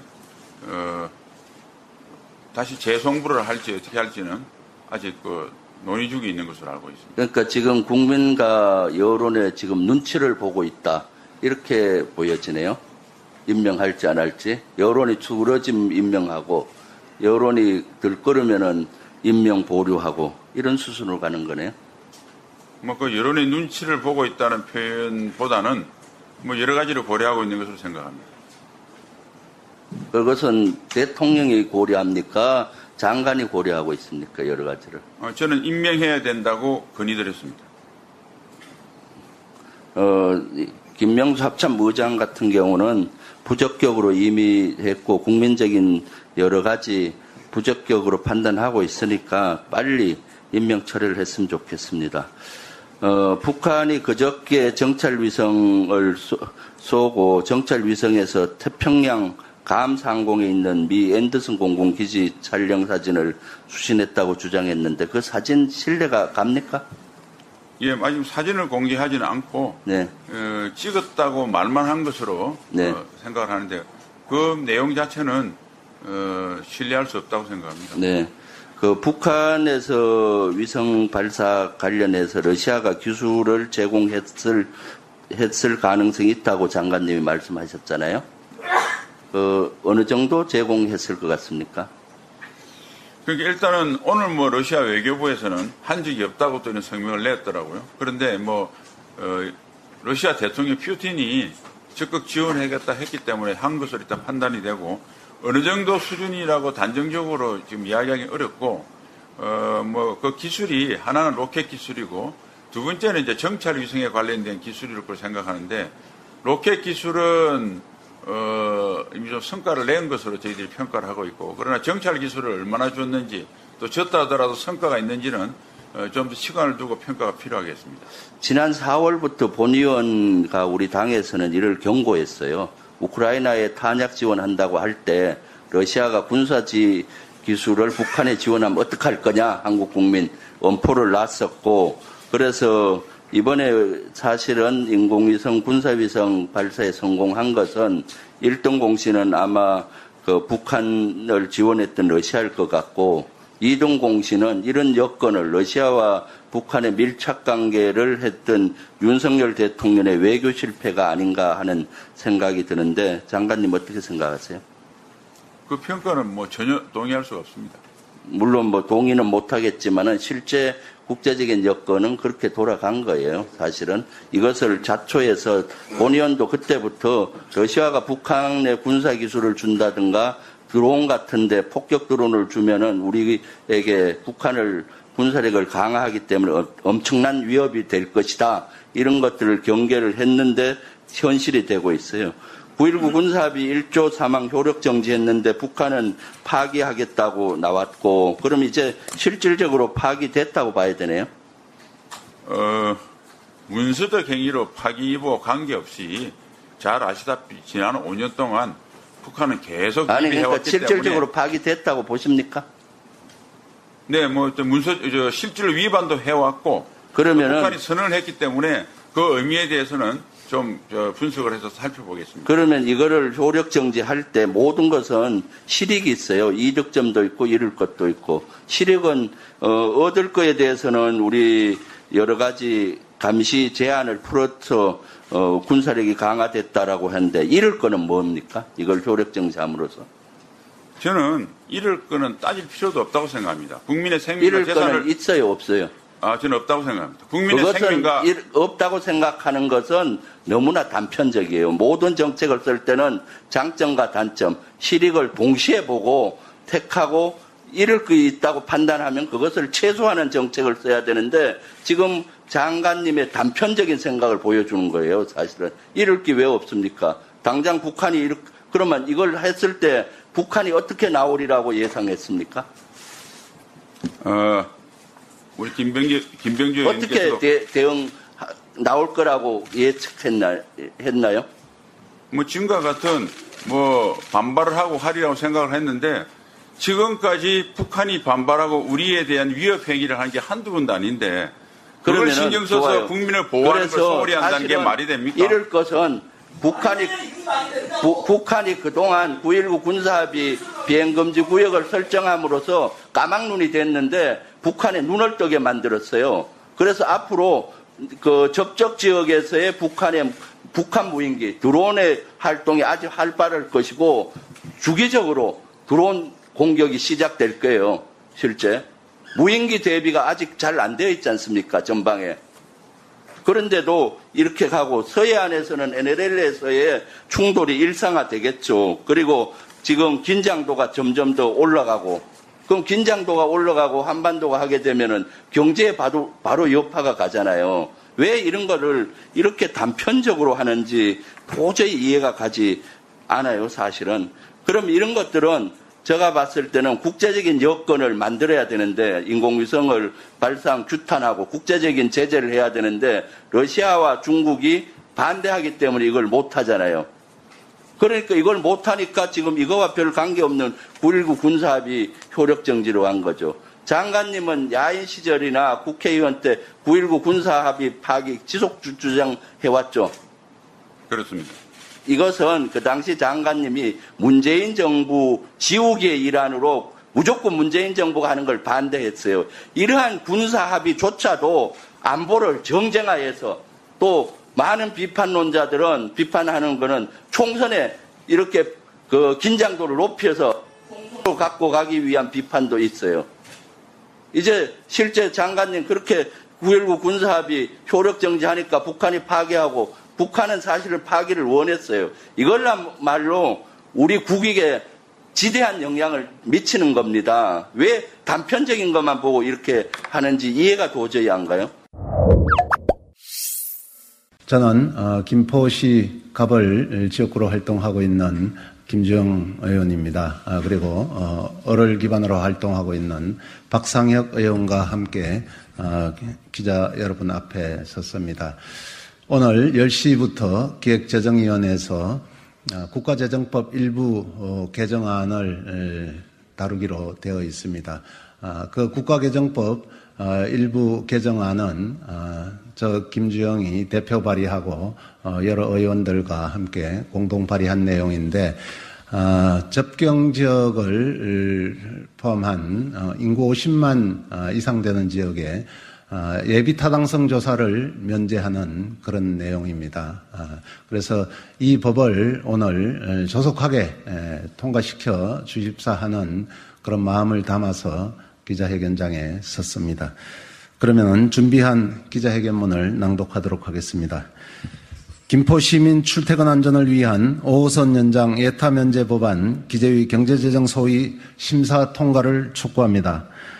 오늘 국회 기획재정위원회는 경제재정 소위를 열어 5호선 예비타당성 조사 면제 법안을 심사할 예정입니다. 하루속히 김포 골드라인 혼잡도를 낮추고 시민의 안전과 편의를 최소한 보장하려면 5호선의 예비타당성 조사 면제는 불가피합니다.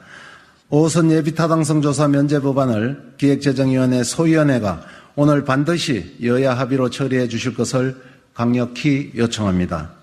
5호선 김포 연장은 김포 시민의 출퇴근 안전을 보장하기 위한 유일한 대책입니다. 인구 50만 김포 시민이 서울로 출근하는 유일한 철도 김포 골드라인의 혼잡도는 이미 전국적 이슈입니다.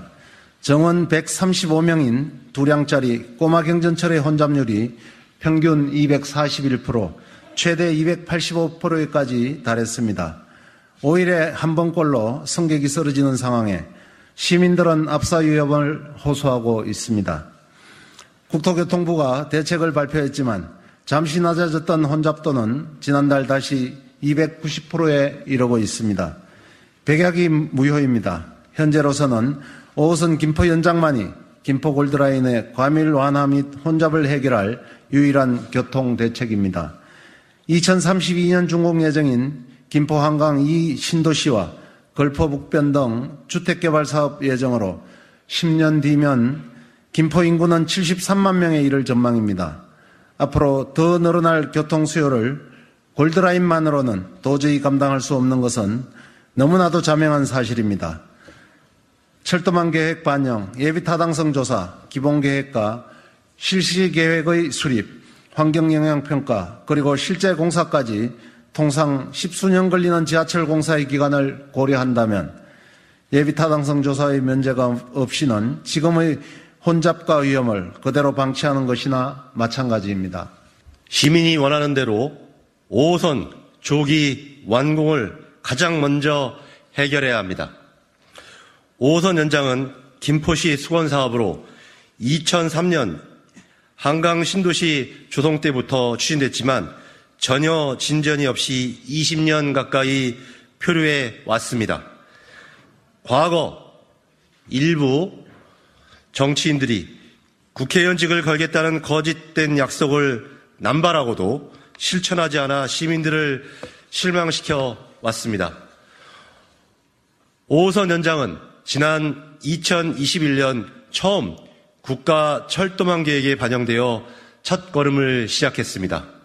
이제는 5호선 연장 사업의 속도를 앞당겨야 합니다. 김포 발전을 위한 모든 길은 열려 있습니다. 그러나 가장 중요한 것은 시민이 원하는 대로 교통이 먼저입니다. 집권 여당인 국민의힘이 이제 책임을 다해야 합니다. 5호선 예타 면제 법안 처리를 국민의힘이 화답할 차례입니다.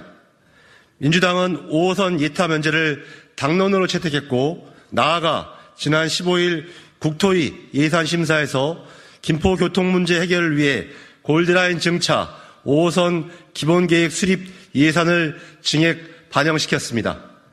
민주당은 오늘 기재위 경제재정소위 심사 예정인 5호선 연장 사업의 예타 면제를 담은 국가재정법 일부 개정안을 연내 통과시키기 위해서 적극적으로 나설 것입니다.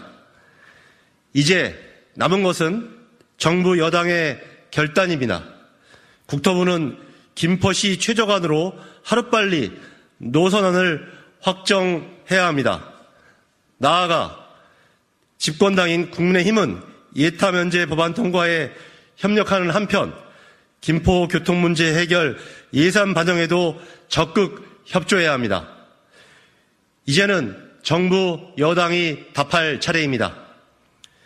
김포 시민의 절박한 요구와 대형 안전사고 우려를 정부 여당이 외면하지 않기를 바라며 연내에 노선이 확정되고 내년에는 즉시 모든 행정 절차에 돌입할 수 있도록 5호선 예타 면제 법안을 우선적으로 심사하여 반드시 오늘 통과시켜 주실 것을 믿으며 호소드립니다. 2023년 11월 23일 더불어민주당 김포시 가불 국회의원 김주영, 박상혁. 지금 이제 진행하려고 하는 기자회견은 21대 국회에 들어서 은행이나 정유사들에게 발생한 초과 이익에 대해서 세금이나 부담금 형태로 환수해서 어려움을 겪는 계층들을 지원해야 된다라고 하는 법을 일명 횡재세라고 부르죠. 이 법을 발의한 의원들입니다. 소속 정당도 다르고 소속 상임위도 각각이지만 같은 취지를 가지고 발의를 한 의원들로서 최근에 금융당국이 하고 있는 이런 관치의 부활에 대해서 강한 문제의식을 가지고 이런 정부의 임의적인 행동이 아니라 법에 의한 제도화가 필요하다는 취지로 기자회견을 하기 위해서 이 자리에 모였습니다. 먼저 오늘 참석하신 분들을 좀 소개를 좀 드리겠습니다. 제 오른쪽부터 설명하겠습니다. 현재 국회 기재위 더불어민주당 소속 양경숙 의원님입니다. 그 옆에는 기본소득당 대표이신 용혜인 의원이십니다. 그리고 오른쪽은 국회 정무위 더불어민주당 소속의 민병덕 의원입니다. 또 제 왼쪽에는 현재 무소속으로 정무위원회 소속의 양정숙 의원입니다. 그 왼쪽에는 현재는 무소속인 이성만 의원이십니다. 기자회견은 저희가 준비한 성명서를 읽고 난 다음에 각 법안을 발의한 의원님들께서 그 법안의 취지 그리고 이게 어떻게 다뤄야 된다고 하는 개별적인 의견을 한마디씩 하고 난 다음에 기자회견을 마무리하는 순서로 진행하려고 합니다. 저희가 사전에 준비된 순서에 따라서 먼저 양경숙 의원께서 입장문을 낭독하겠습니다. 국민이 요구하는 금융사의 초과 이윤 환수, 낡은 관치가 아니라 법치에 따라 이루어져야 한다. 2023년 현재 금리는 민생이고 금리 부담 완화가 민생 정책의 핵심이다. 고물가 고금리로 우리 국민들의 한숨이 깊어지고 길어지고 있다. 경기 침체까지 맞물려 자영업자 소상공인들은 코로나 위기 때보다도 더 힘든 시간을 보내고 있다. 은행들이 올해 3분기까지 44조라는 역대 최대 규모의 이자 이익을 벌어들이는 동안 올해 상반기까지 개인 채무자의 채무 불이행 금액은 18조 원, 자영업자 채무 불이행 금액은 9조 원에 이르렀으며 9월 한 달간 은행권 신규 연체 발생액은 2조 2천억 원에 달한다. 고물가 고금리 상황이 당분간 계속된다면 민생을 담보로 한 은행의 이자 수익도 최고치를 경신할 것으로 예상된다. 금융사가 고금리로 벌어들인 초과 이유는 서민, 자영업자, 소상공인 등 우리 국민의 고통과 부담으로 이루어진 만큼 다시 사회에 환원되어야 한다는데 정부와 여야 모두가 공감하고 있다. 최근 리얼미터의 여론조사 결과에 따르면 국민의 70% 이상이 금융사의 초과 이윤 환수에 찬성하는 등 은행의 사회적 책임에 대한 국민적 요구 역시 강력해지고 있다. 김주현 금융위원장은 지난 20일 금융당국과 금융지주회장이 모인 간담회에서 금융사의 상생금융을 다시 한번 강조하면서 최대 2조 원 이상이라는 규모를 정해주고 직접적인 지원 방안을 마련할 것을 주문하였다.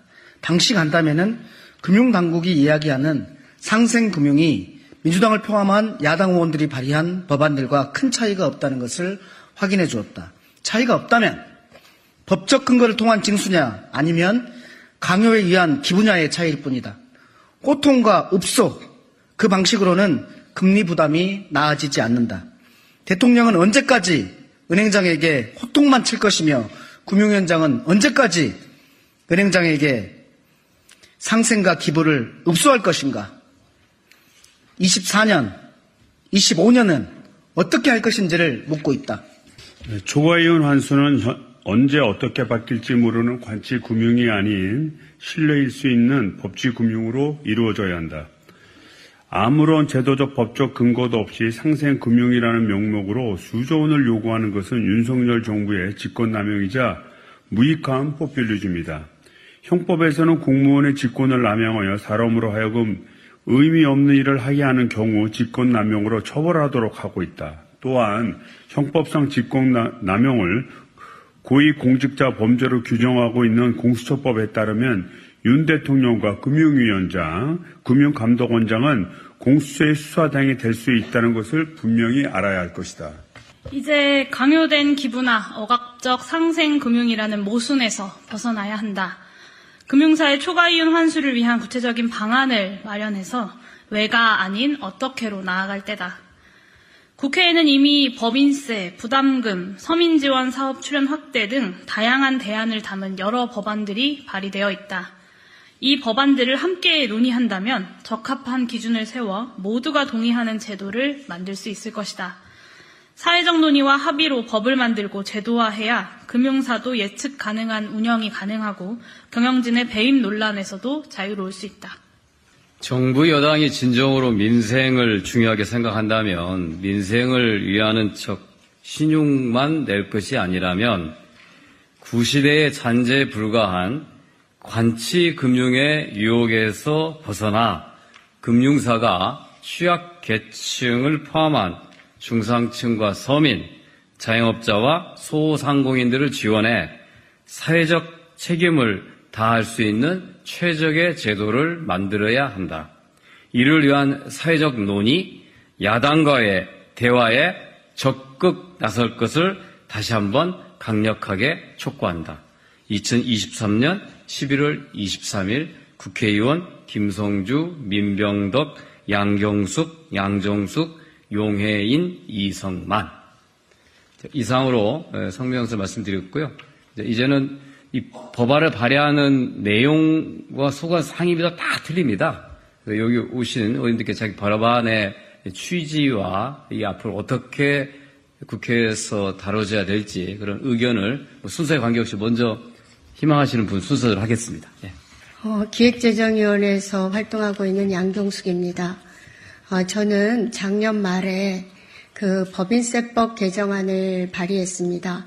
최근 3년 동안 순수익이 20% 이상 늘어난 과표 3천억 이상의 기업에 대해서 모두 대기업입니다. 초과이익의 20%를 횡재세로 부과하자라는 그런 법안을 냈습니다. 그래서 기획재정위원회 조세소위가 며칠 전에 이 법안을 다뤘고 저는 제안 설명을 했습니다. 아직은 최종 결론이 나지는 않았습니다만은 조만간 법안이 발의되고 또 본회의까지 올라갈 것으로 기대하고 있습니다. 지금 현재 유럽의 대부분의 나라 그리고 미국까지 포함해서 전 세계의 세제 개편의 메가 트렌드가 횡재세를 도입하는 것입니다. 즉 초과 이득세를 도입하는 것이 전 세계의 큰 방향이라는 것을 말씀을 드립니다.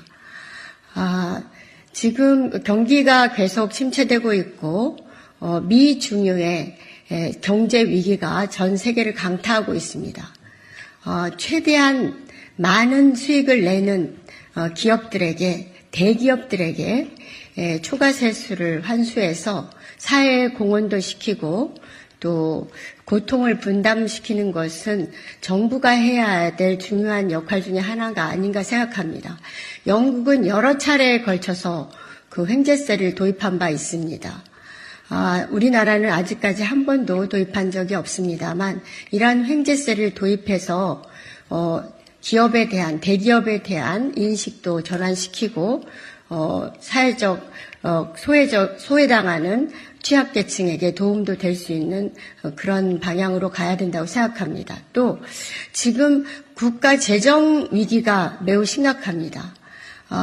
국가 부채 채무가 역사 이래로 가장 최고속도로 급증하고 있고 윤석열 정부 들어와서 작년 한 해 동안만 97조의 국가 채무가 증가했습니다. 또 공기업 부채도 88조나 증가하고 국책은행의 부채도 심지어 83조가 늘어나고 있습니다. 가계부채도 전 세계에서 가장 심각한 수준입니다. 기업 부채도 전 세계에서 가장 심각한 수준일 뿐만 아니라 급속하게 증가하고 있는 상황입니다. 그런데 이것을 갚지 못해서 굉장히 많은 고통에 시달리고 있는데 이 초과 이득을 환수해서 횡재세를 도입해서 국가가 이러한 조치를 하는 것은 절실하게 필요한 일이라고 생각합니다. 다 함께 노력해서 이 법이 정기국회 내에 반드시 통과될 수 있도록 함께 노력하겠습니다. 고맙습니다. 네, 기본소득당 윤혜인입니다. 더불어민주당이 금융소비자법 개정안 형태로 은행상생기여금 부과를 사실상 당론으로 추진을 하니 재계, 경제지, 보수 언론들의 반대도 그 어느 때보다 높습니다. 그동안 여러 번 했었던 저의 반론을 이 자리에서 굳이 반복하지는 않겠습니다. 오히려 이제는 횡재세에 대해 정치권이 조금 더 자신감을 가지고 추진해도 될 만큼 충분히 우호적인 환경이 조성되었다고 봅니다. 지난해 4월에 제가 처음으로 횡재세 도입 촉구에 나섰던 시기와 비교하면 국민들의 횡재세 지지가 확연히 높아졌음을 체감합니다. 그만큼 국민들이 겪는 고금리, 고물가 고통이 심각합니다. 재정의 역할을 절실히 필요로 하는 경제 상황과 반대로 묻지마 긴축 재정으로 일관하는 윤석열 정부의 경제 정책에 대한 반감이 높습니다. 또 대기업 부자 감세 논리인 낙수 효과도 더 이상 국민들 사이에 통하지 않는다고 봅니다. 더불어민주당이 사실상 당론 형태로 은행 상생기여금 형태의 횡재세 도입에 나선 것에 대해서 반가움과 또 감사의 말씀을 드립니다. 그런데 송구하지만 감사의 말씀은 짧은데 당부와 요청은 조금 더 깁니다. 정부 여당은 여전히 기부 형태의 상생금융 모금을 추진하면서 횡재세 형태의 법 제도적 방안을 거부하고 있습니다. 이를 감안하면 현재 더불어민주당 은행 상생기여금 법안은 기여금의 부과 여부나 부과 수준에 대해서 정부의 위임 범위가 너무 넓다고 봅니다. 법이 통과되면 명실공히 은행 횡재세라고 부를 만한 효과를 낼 정도로 입법이 될 수 있도록 최저부담선을 비롯해서 국회 논의 과정에서 세심한 정성을 기울여 주시기를 요청드립니다. 그저 부탁이 아니라 더불어민주당의 제1야당으로서 그렇게 해야 할 책임도 있다는 점을 덧붙입니다. 또 하나는 은행을 시작으로 횡재세 범위를 더 넓힐 필요가 있습니다. 정유사, 디지털 플랫폼 기업, 민간 발전 사업자 정도는 충분히 그 필요성이 인정되는 산업 부문이라고 생각합니다. 저는 횡재세를 경제위기 시기 특수이득을 누리는 부문에 대한 한시적인 핀셋 증세 방안이라고 보고 있습니다. 궁극적으로 온갖 비과세, 감면으로 너무 낮은 법인세 및 소득세의 실효세율을 적정 수준으로 끌어올리는 것이 올바른 접근법이라고 생각합니다. 하지만 정치적, 경제적 여건상 그것이 쉽지는 않기 때문에 그 공백의 일부라도 메우는 대안으로 횡재세만큼 좋은 세제는 없다고 봅니다. 물론 은행 상생기여금이 최종 입법이 될지는 여전히 낙관하기는 어렵습니다. 은행 상생기여금의 제도화 성공 사례가 구축되어야 이 성공 사례를 기반으로 횡재세의 진전이 이루어질 수 있다는 점을 저도 다시 한번 생각하고 더불어민주당에 환기하고 국민들께도 큰 지지를 호소드립니다. 감사합니다. 네, 경기도 안양시 동안구 갑 국회의원 민병덕입니다. 우리는 잠을 자지만 이자는 잠을 자지 않습니다. 추운 겨울이 오면 국민들의 이자 부담으로 인한 곡소리가 더욱 커질 겁니다.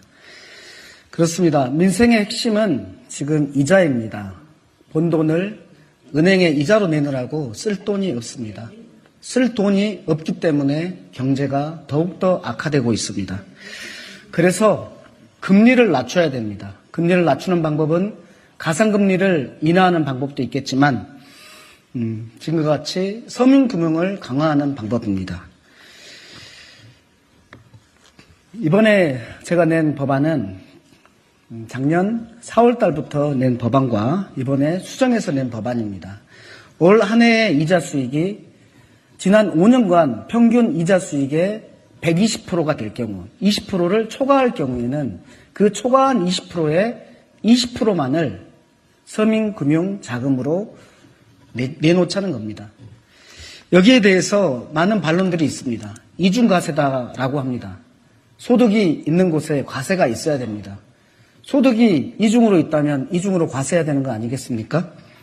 해외 사례가 없다고 합니다. 그러나 버젓이 유럽과 미국에서 이러한 사례가 존재하고 있습니다. 그리고 마지막으로 가장 강력한 것인데 은행의 자율성을 침해한다는 겁니다. 언제까지 은행의 자율성을 존중하면서 서민의 금융부담, 곡소리를 용인하실 작정이십니까? 이에 대해서 정부 여당 그리고 윤석열 대통령께서도 은행의 갑질 얘기하면서 은행의 사회적 책임에 대해서 강조하고 있습니다. 그러나 이것이 호통과 읍소만으로는 안 됩니다. 지난해 은행에서는 상생자금으로 1조 원을 풀었다고 했습니다. 그런데 제가 그 상생자금 1조 원 내역을 가져오라고 했을 때 전혀 가져오지 못했습니다. 뿐만 아니라 누구의 돈으로 생색을 냅니까? 결국 국민의 돈으로 생색을 내는 것 아니겠습니까?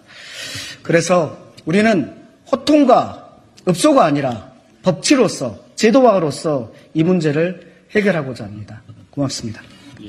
지금 금융기관이나 그 정유 회사에서 큰 수익을 보고 있는 것은 기술적 혁신에 의해서 본인들의 노력으로 이윤이 발생하는 것이 아니라 코로나19 등 우연적인 요소에 의해서 초과 이윤이 발생하는 것입니다.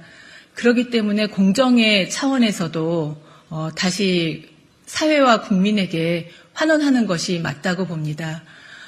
이 경우에 있어서도 대통령의 말 한마디에 움직여서는 안 됩니다. 법적 안정성과 예측 가능성이 있도록 법안으로 제도화해 놓는 것이 반드시 필요합니다. 지금 이미 서민금융진흥원에 기금을 조성할 수 있도록 되어 있습니다. 그렇기 때문에 금융기관 또는 정유사 초과 이윤 본 것을 이 기금에 넣으면은 바로 삼고 현상, 고물가, 고금리, 고유가로 고통받는 서민, 금융 취약계층에 도움이 될 수 있습니다. 그리고 이 횡재세는 지금 산업의 전환에 따라서 플랫폼 기업들이 막대한 수익을 올리고 있는데 이 데이터에도 해당될 것입니다. 이 데이터는 어느 한 기업의 이윤을 창출하기 위해서 있는 것이 아니고 사회적인 공공부로 봐야 됩니다. 우리가 마시는 공기, 우리가 쐬는 햇빛처럼 사회적인 공공부, 자연부로 봐야 되기 때문에 이것을 특정 기업의, 특정 플랫폼 기업의 이윤을 창출하기 위해서만 종속되도록 할 수는 없습니다. 이번에 법안이 많이 발의가 됐는데 본회의에서 바로 통과가 될 수 있도록 여러분들의 관심과 성원 부탁드립니다. 감사합니다. 네, 인천 부평갑의 이성만 의원입니다. 그 정상적인 경제, 자본주의 경제 시스템에서 장기적인 초과이윤을 볼 수 있는 경우는 창의와 혁신을 발휘할 때이고, 그래서 경제학자 슌페터는 이 창의와 혁신이 중요하다 이렇게 얘기를 했습니다. 그럼에도 불구하고 수요는 증가해서 가격이 오르는데 공급이 제대로 늘지를 않아서 이 장기적으로 이익을 보는 것을 우리 경제학에서는 렌트다 이렇게 얘기하고, 이 렌트는 결국 불로소득이고 세금으로 환수해야 하는 것이 맞다. 이것이 경제학의 기본 원리입니다. 그래서 저는 지난 우크라이나 러시아 전쟁으로 인해서 원유와 굉장히 수요는 증가하는데 이 원유 공급이 제대로 이루어지지 못해서 지금과 같은 렌트 현상이 일어났고요. 이거에 대해서는 당연히 횡재세라고 불리는 세금을 물려서 환수해야만 경제 정의를 이룰 수 있다고 생각하고 횡재세법을 발의했습니다. 최근에 은행의 문제도 그렇습니다. 어떤 경쟁적인 시스템 속에서 장기적인 초과이윤을 누리는 것이 아니라 미국이 고금리를 올리니까 그 구조 속에서 고금리가 유지돼서 막대한 이익을 보기 때문에 이것도 당연히 렌트라고 규정할 수밖에 없고요. 우리 대한민국 자본주의 경제 시스템이 건강해지기 위해서, 그리고 올바른 경제적인 실현을 위해서는 우리 원론적으로 얘기하는 이 렌트에 대한 불로소득을 환수하는 횡재세 도입은 시급하다 이렇게 얘기할 수 있습니다. 앞으로 우리나라의 대한민국의 건강한 자본주의 시스템을 정착하기 위해서라도 이 횡재세 도입을 위해서 최선을 다하도록 하겠습니다. 감사합니다. 마지막으로 제가 말씀드리고 마무리하겠습니다. 저는 최근에 금융소비자보호법 개정안을 발의했습니다. 여러 당 망단 55분의 의원들이 참여하셨습니다. 국회가 본격적으로 법을 논의하려고 했더니 금융당국이 느닷없이 은행 지주 회장들을 불러 모아놓고 국회가 곧 법을 만들려고 하니 알아서 하라며 상생금융을 강요하는, 한마디로 말하면 좋은 말 할 때 내놓으라고 하는 행위를 했습니다. 이것은 어떻게 보면 협박이며 직권남용에 해당할 수 있습니다. 과거 박근혜 정부 때도 국정농단의 시발점이 된 것이 미르, K, 스포츠 재단 출연과 관련돼서 직권남용과 강요 혐의로 처벌받은 바 있습니다. 현재 국회에는 법인세 부담금, 출연료율 인상 등 다양한 대안을 담은 법안들이 발의되어 있습니다. 초과 이윤의 환수는 관치가 아니라 법치로 이루어진다는 것입니다. 강요된 기부나 억압적 상생금융으로는 안 됩니다. 은행권도 매번 금융당국 앞에 불려 들어가서 압박을 받느니 차라리 횡재세를 통한 제도화가 낫다고 얘기하는 볼멘소리도 들립니다. 이제 모든 국민들이 지지하는 횡재세 도입을 위해서 정부와 여당은 구시대 잔재에 불과한 관치 금융의 유혹에서 벗어나서 금융사가 취약계층을 비롯한 중산층, 서민, 자영업자, 소상공인들을 지원하는 사회적 책임을 다할 수 있는 제도를 만드는 데 협조해 주시기 바랍니다. 여기 발의자로서 저희 의원들도 최선을 다해서 실현해 가겠다고 하는 말씀드리겠습니다. 고맙습니다. 네, 안녕하십니까. 바람과 해를 담은 정치 더불어민주당 국회의원 양혜원영입니다. 지금 저희는 더불어민주당 후쿠시마 원전오염수 해양투기 저지 총괄대책위원회입니다. 오늘 참석하신 분들 소개해드리겠습니다. 네, 상임위원장님 우원식 의원님 오셨습니다. 네, 민성곤 의원님 오셨습니다. 네, 송기호 본부장님 오셨습니다. 김성환 의원님 오셨습니다. 네, 이수진 의원님 오셨습니다. 저희가 국정감사를 통해서 확인을 한 바로는 앞으로 6년 동안 후쿠시마 오염수 해양투기 문제 때문에 3조 원이 넘는 예산을 투입할 예정이라고 합니다. 지금 3차 방류가 끝난 상태인데요.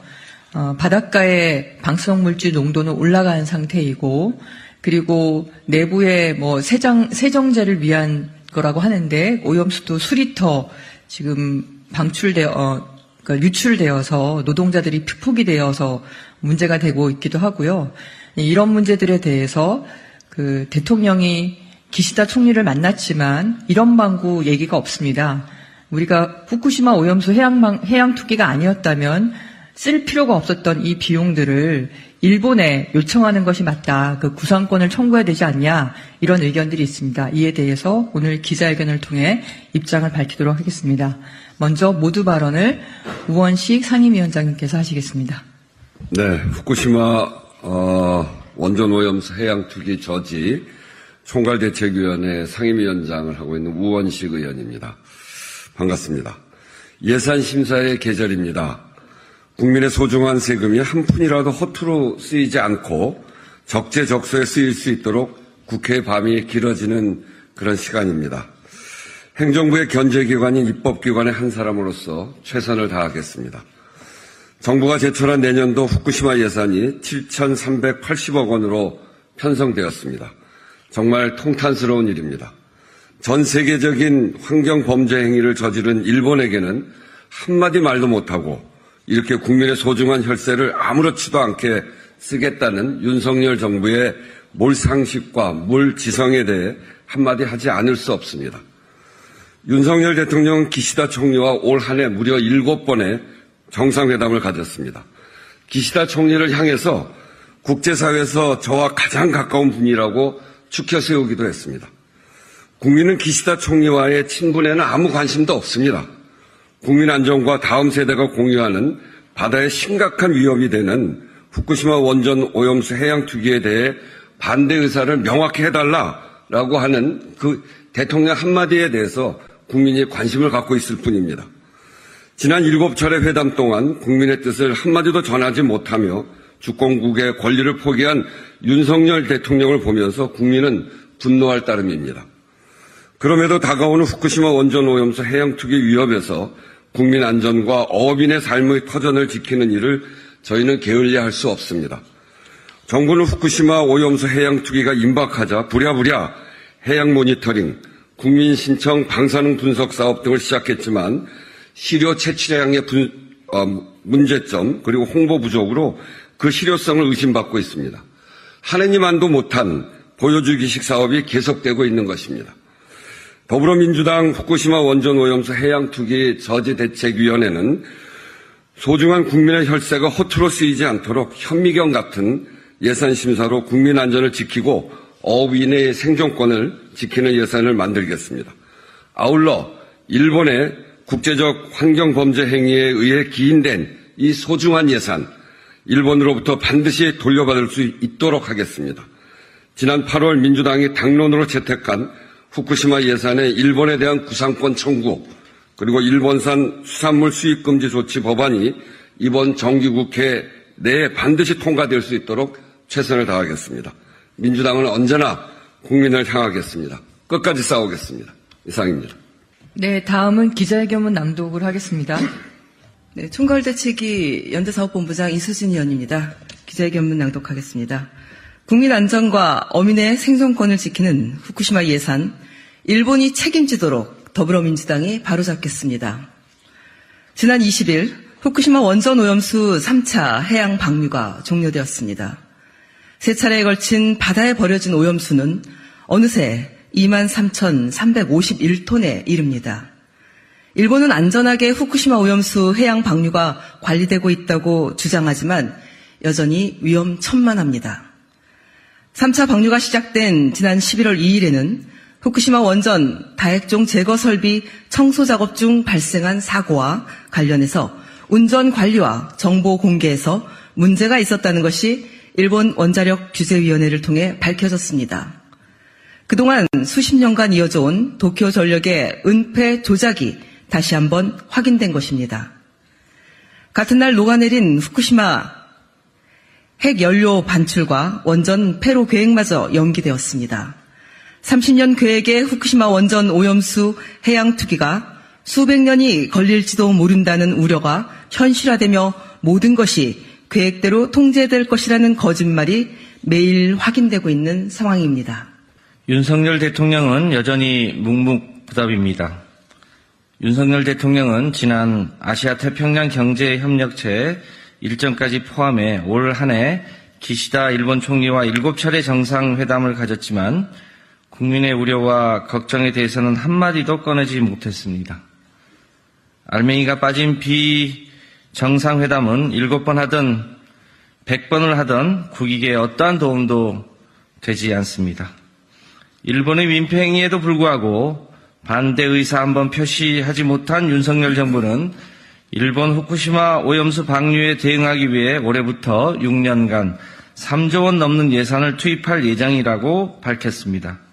올 한 해에만 이미 해양수산부 등 3개 부처 15개 사업 5,086억 원을 배정했으며 내년에는 17개 사업에 7,380억 원을 배정하겠다고 합니다. 통탄스러운 일입니다. 국제적 환경 범죄 행위를 저지른 일본에게는 어떠한 항의조차 없이 오로지 부담은 대한민국 국민의 혈세로 해결해 보려는 무책임한 윤석열 정부의 행태에 분노합니다. 하지만 이러한 예산마저 보여주기식 예산, 생색내기 예산에 불과합니다. 100억 원을 들여 해양 방사성 물질 감시 체계를 구축 운영하겠다고 밝혔지만 지난 국정감사에서 확인한 바와 같이 터무니없이 적은 시료 채취량으로 근본적으로 후쿠시마 해수 유입을 확인할 방도가 없습니다. 방사능 장비 화충 지원, 국민 신청 유해물질 분석 지원 예산 역시 166억 원을 편성해 올해 38대인 장비를 내년에 64대까지 확충하겠다고 밝혔지만 이 역시 부족하긴 마찬가지입니다. 특히 국민신청 방사능 분석 사업은 후쿠시마 오염수 해양 투기가 가시화된 지난 5월부터 시작되었지만 전체 신청 접수 606건 중 검사 완료는 269건에 그치는 등 그 실효성이 의심받고 있습니다. 이러한 보여주기식 대응으로는 결코 국민의 안전을 지킬 수 없습니다. 어업인에 대한 지원 대책도 부족합니다. 윤석열 정부는 후쿠시마 원전 오염수 해양 투기로 피해가 예상되는 어업인을 위해 예산을 편성했지만 수산물 수매 지원, 비축 사업과 같이 가격 조절 차원에서 머무르고 있습니다. 경영 위기에 처한 수산업자에 대해서도 융자 사업에 그치고 있습니다. 일본은 300억 엔의 예산을 들여 소문 피해에 대한 보상을 추진하고 있는 것과는 대조적입니다. 어업인의 생존권을 위한 적극적 예산 역시 필요합니다. 민주당은 지난 8월 후쿠시마 4법을 당론으로 채택하였습니다.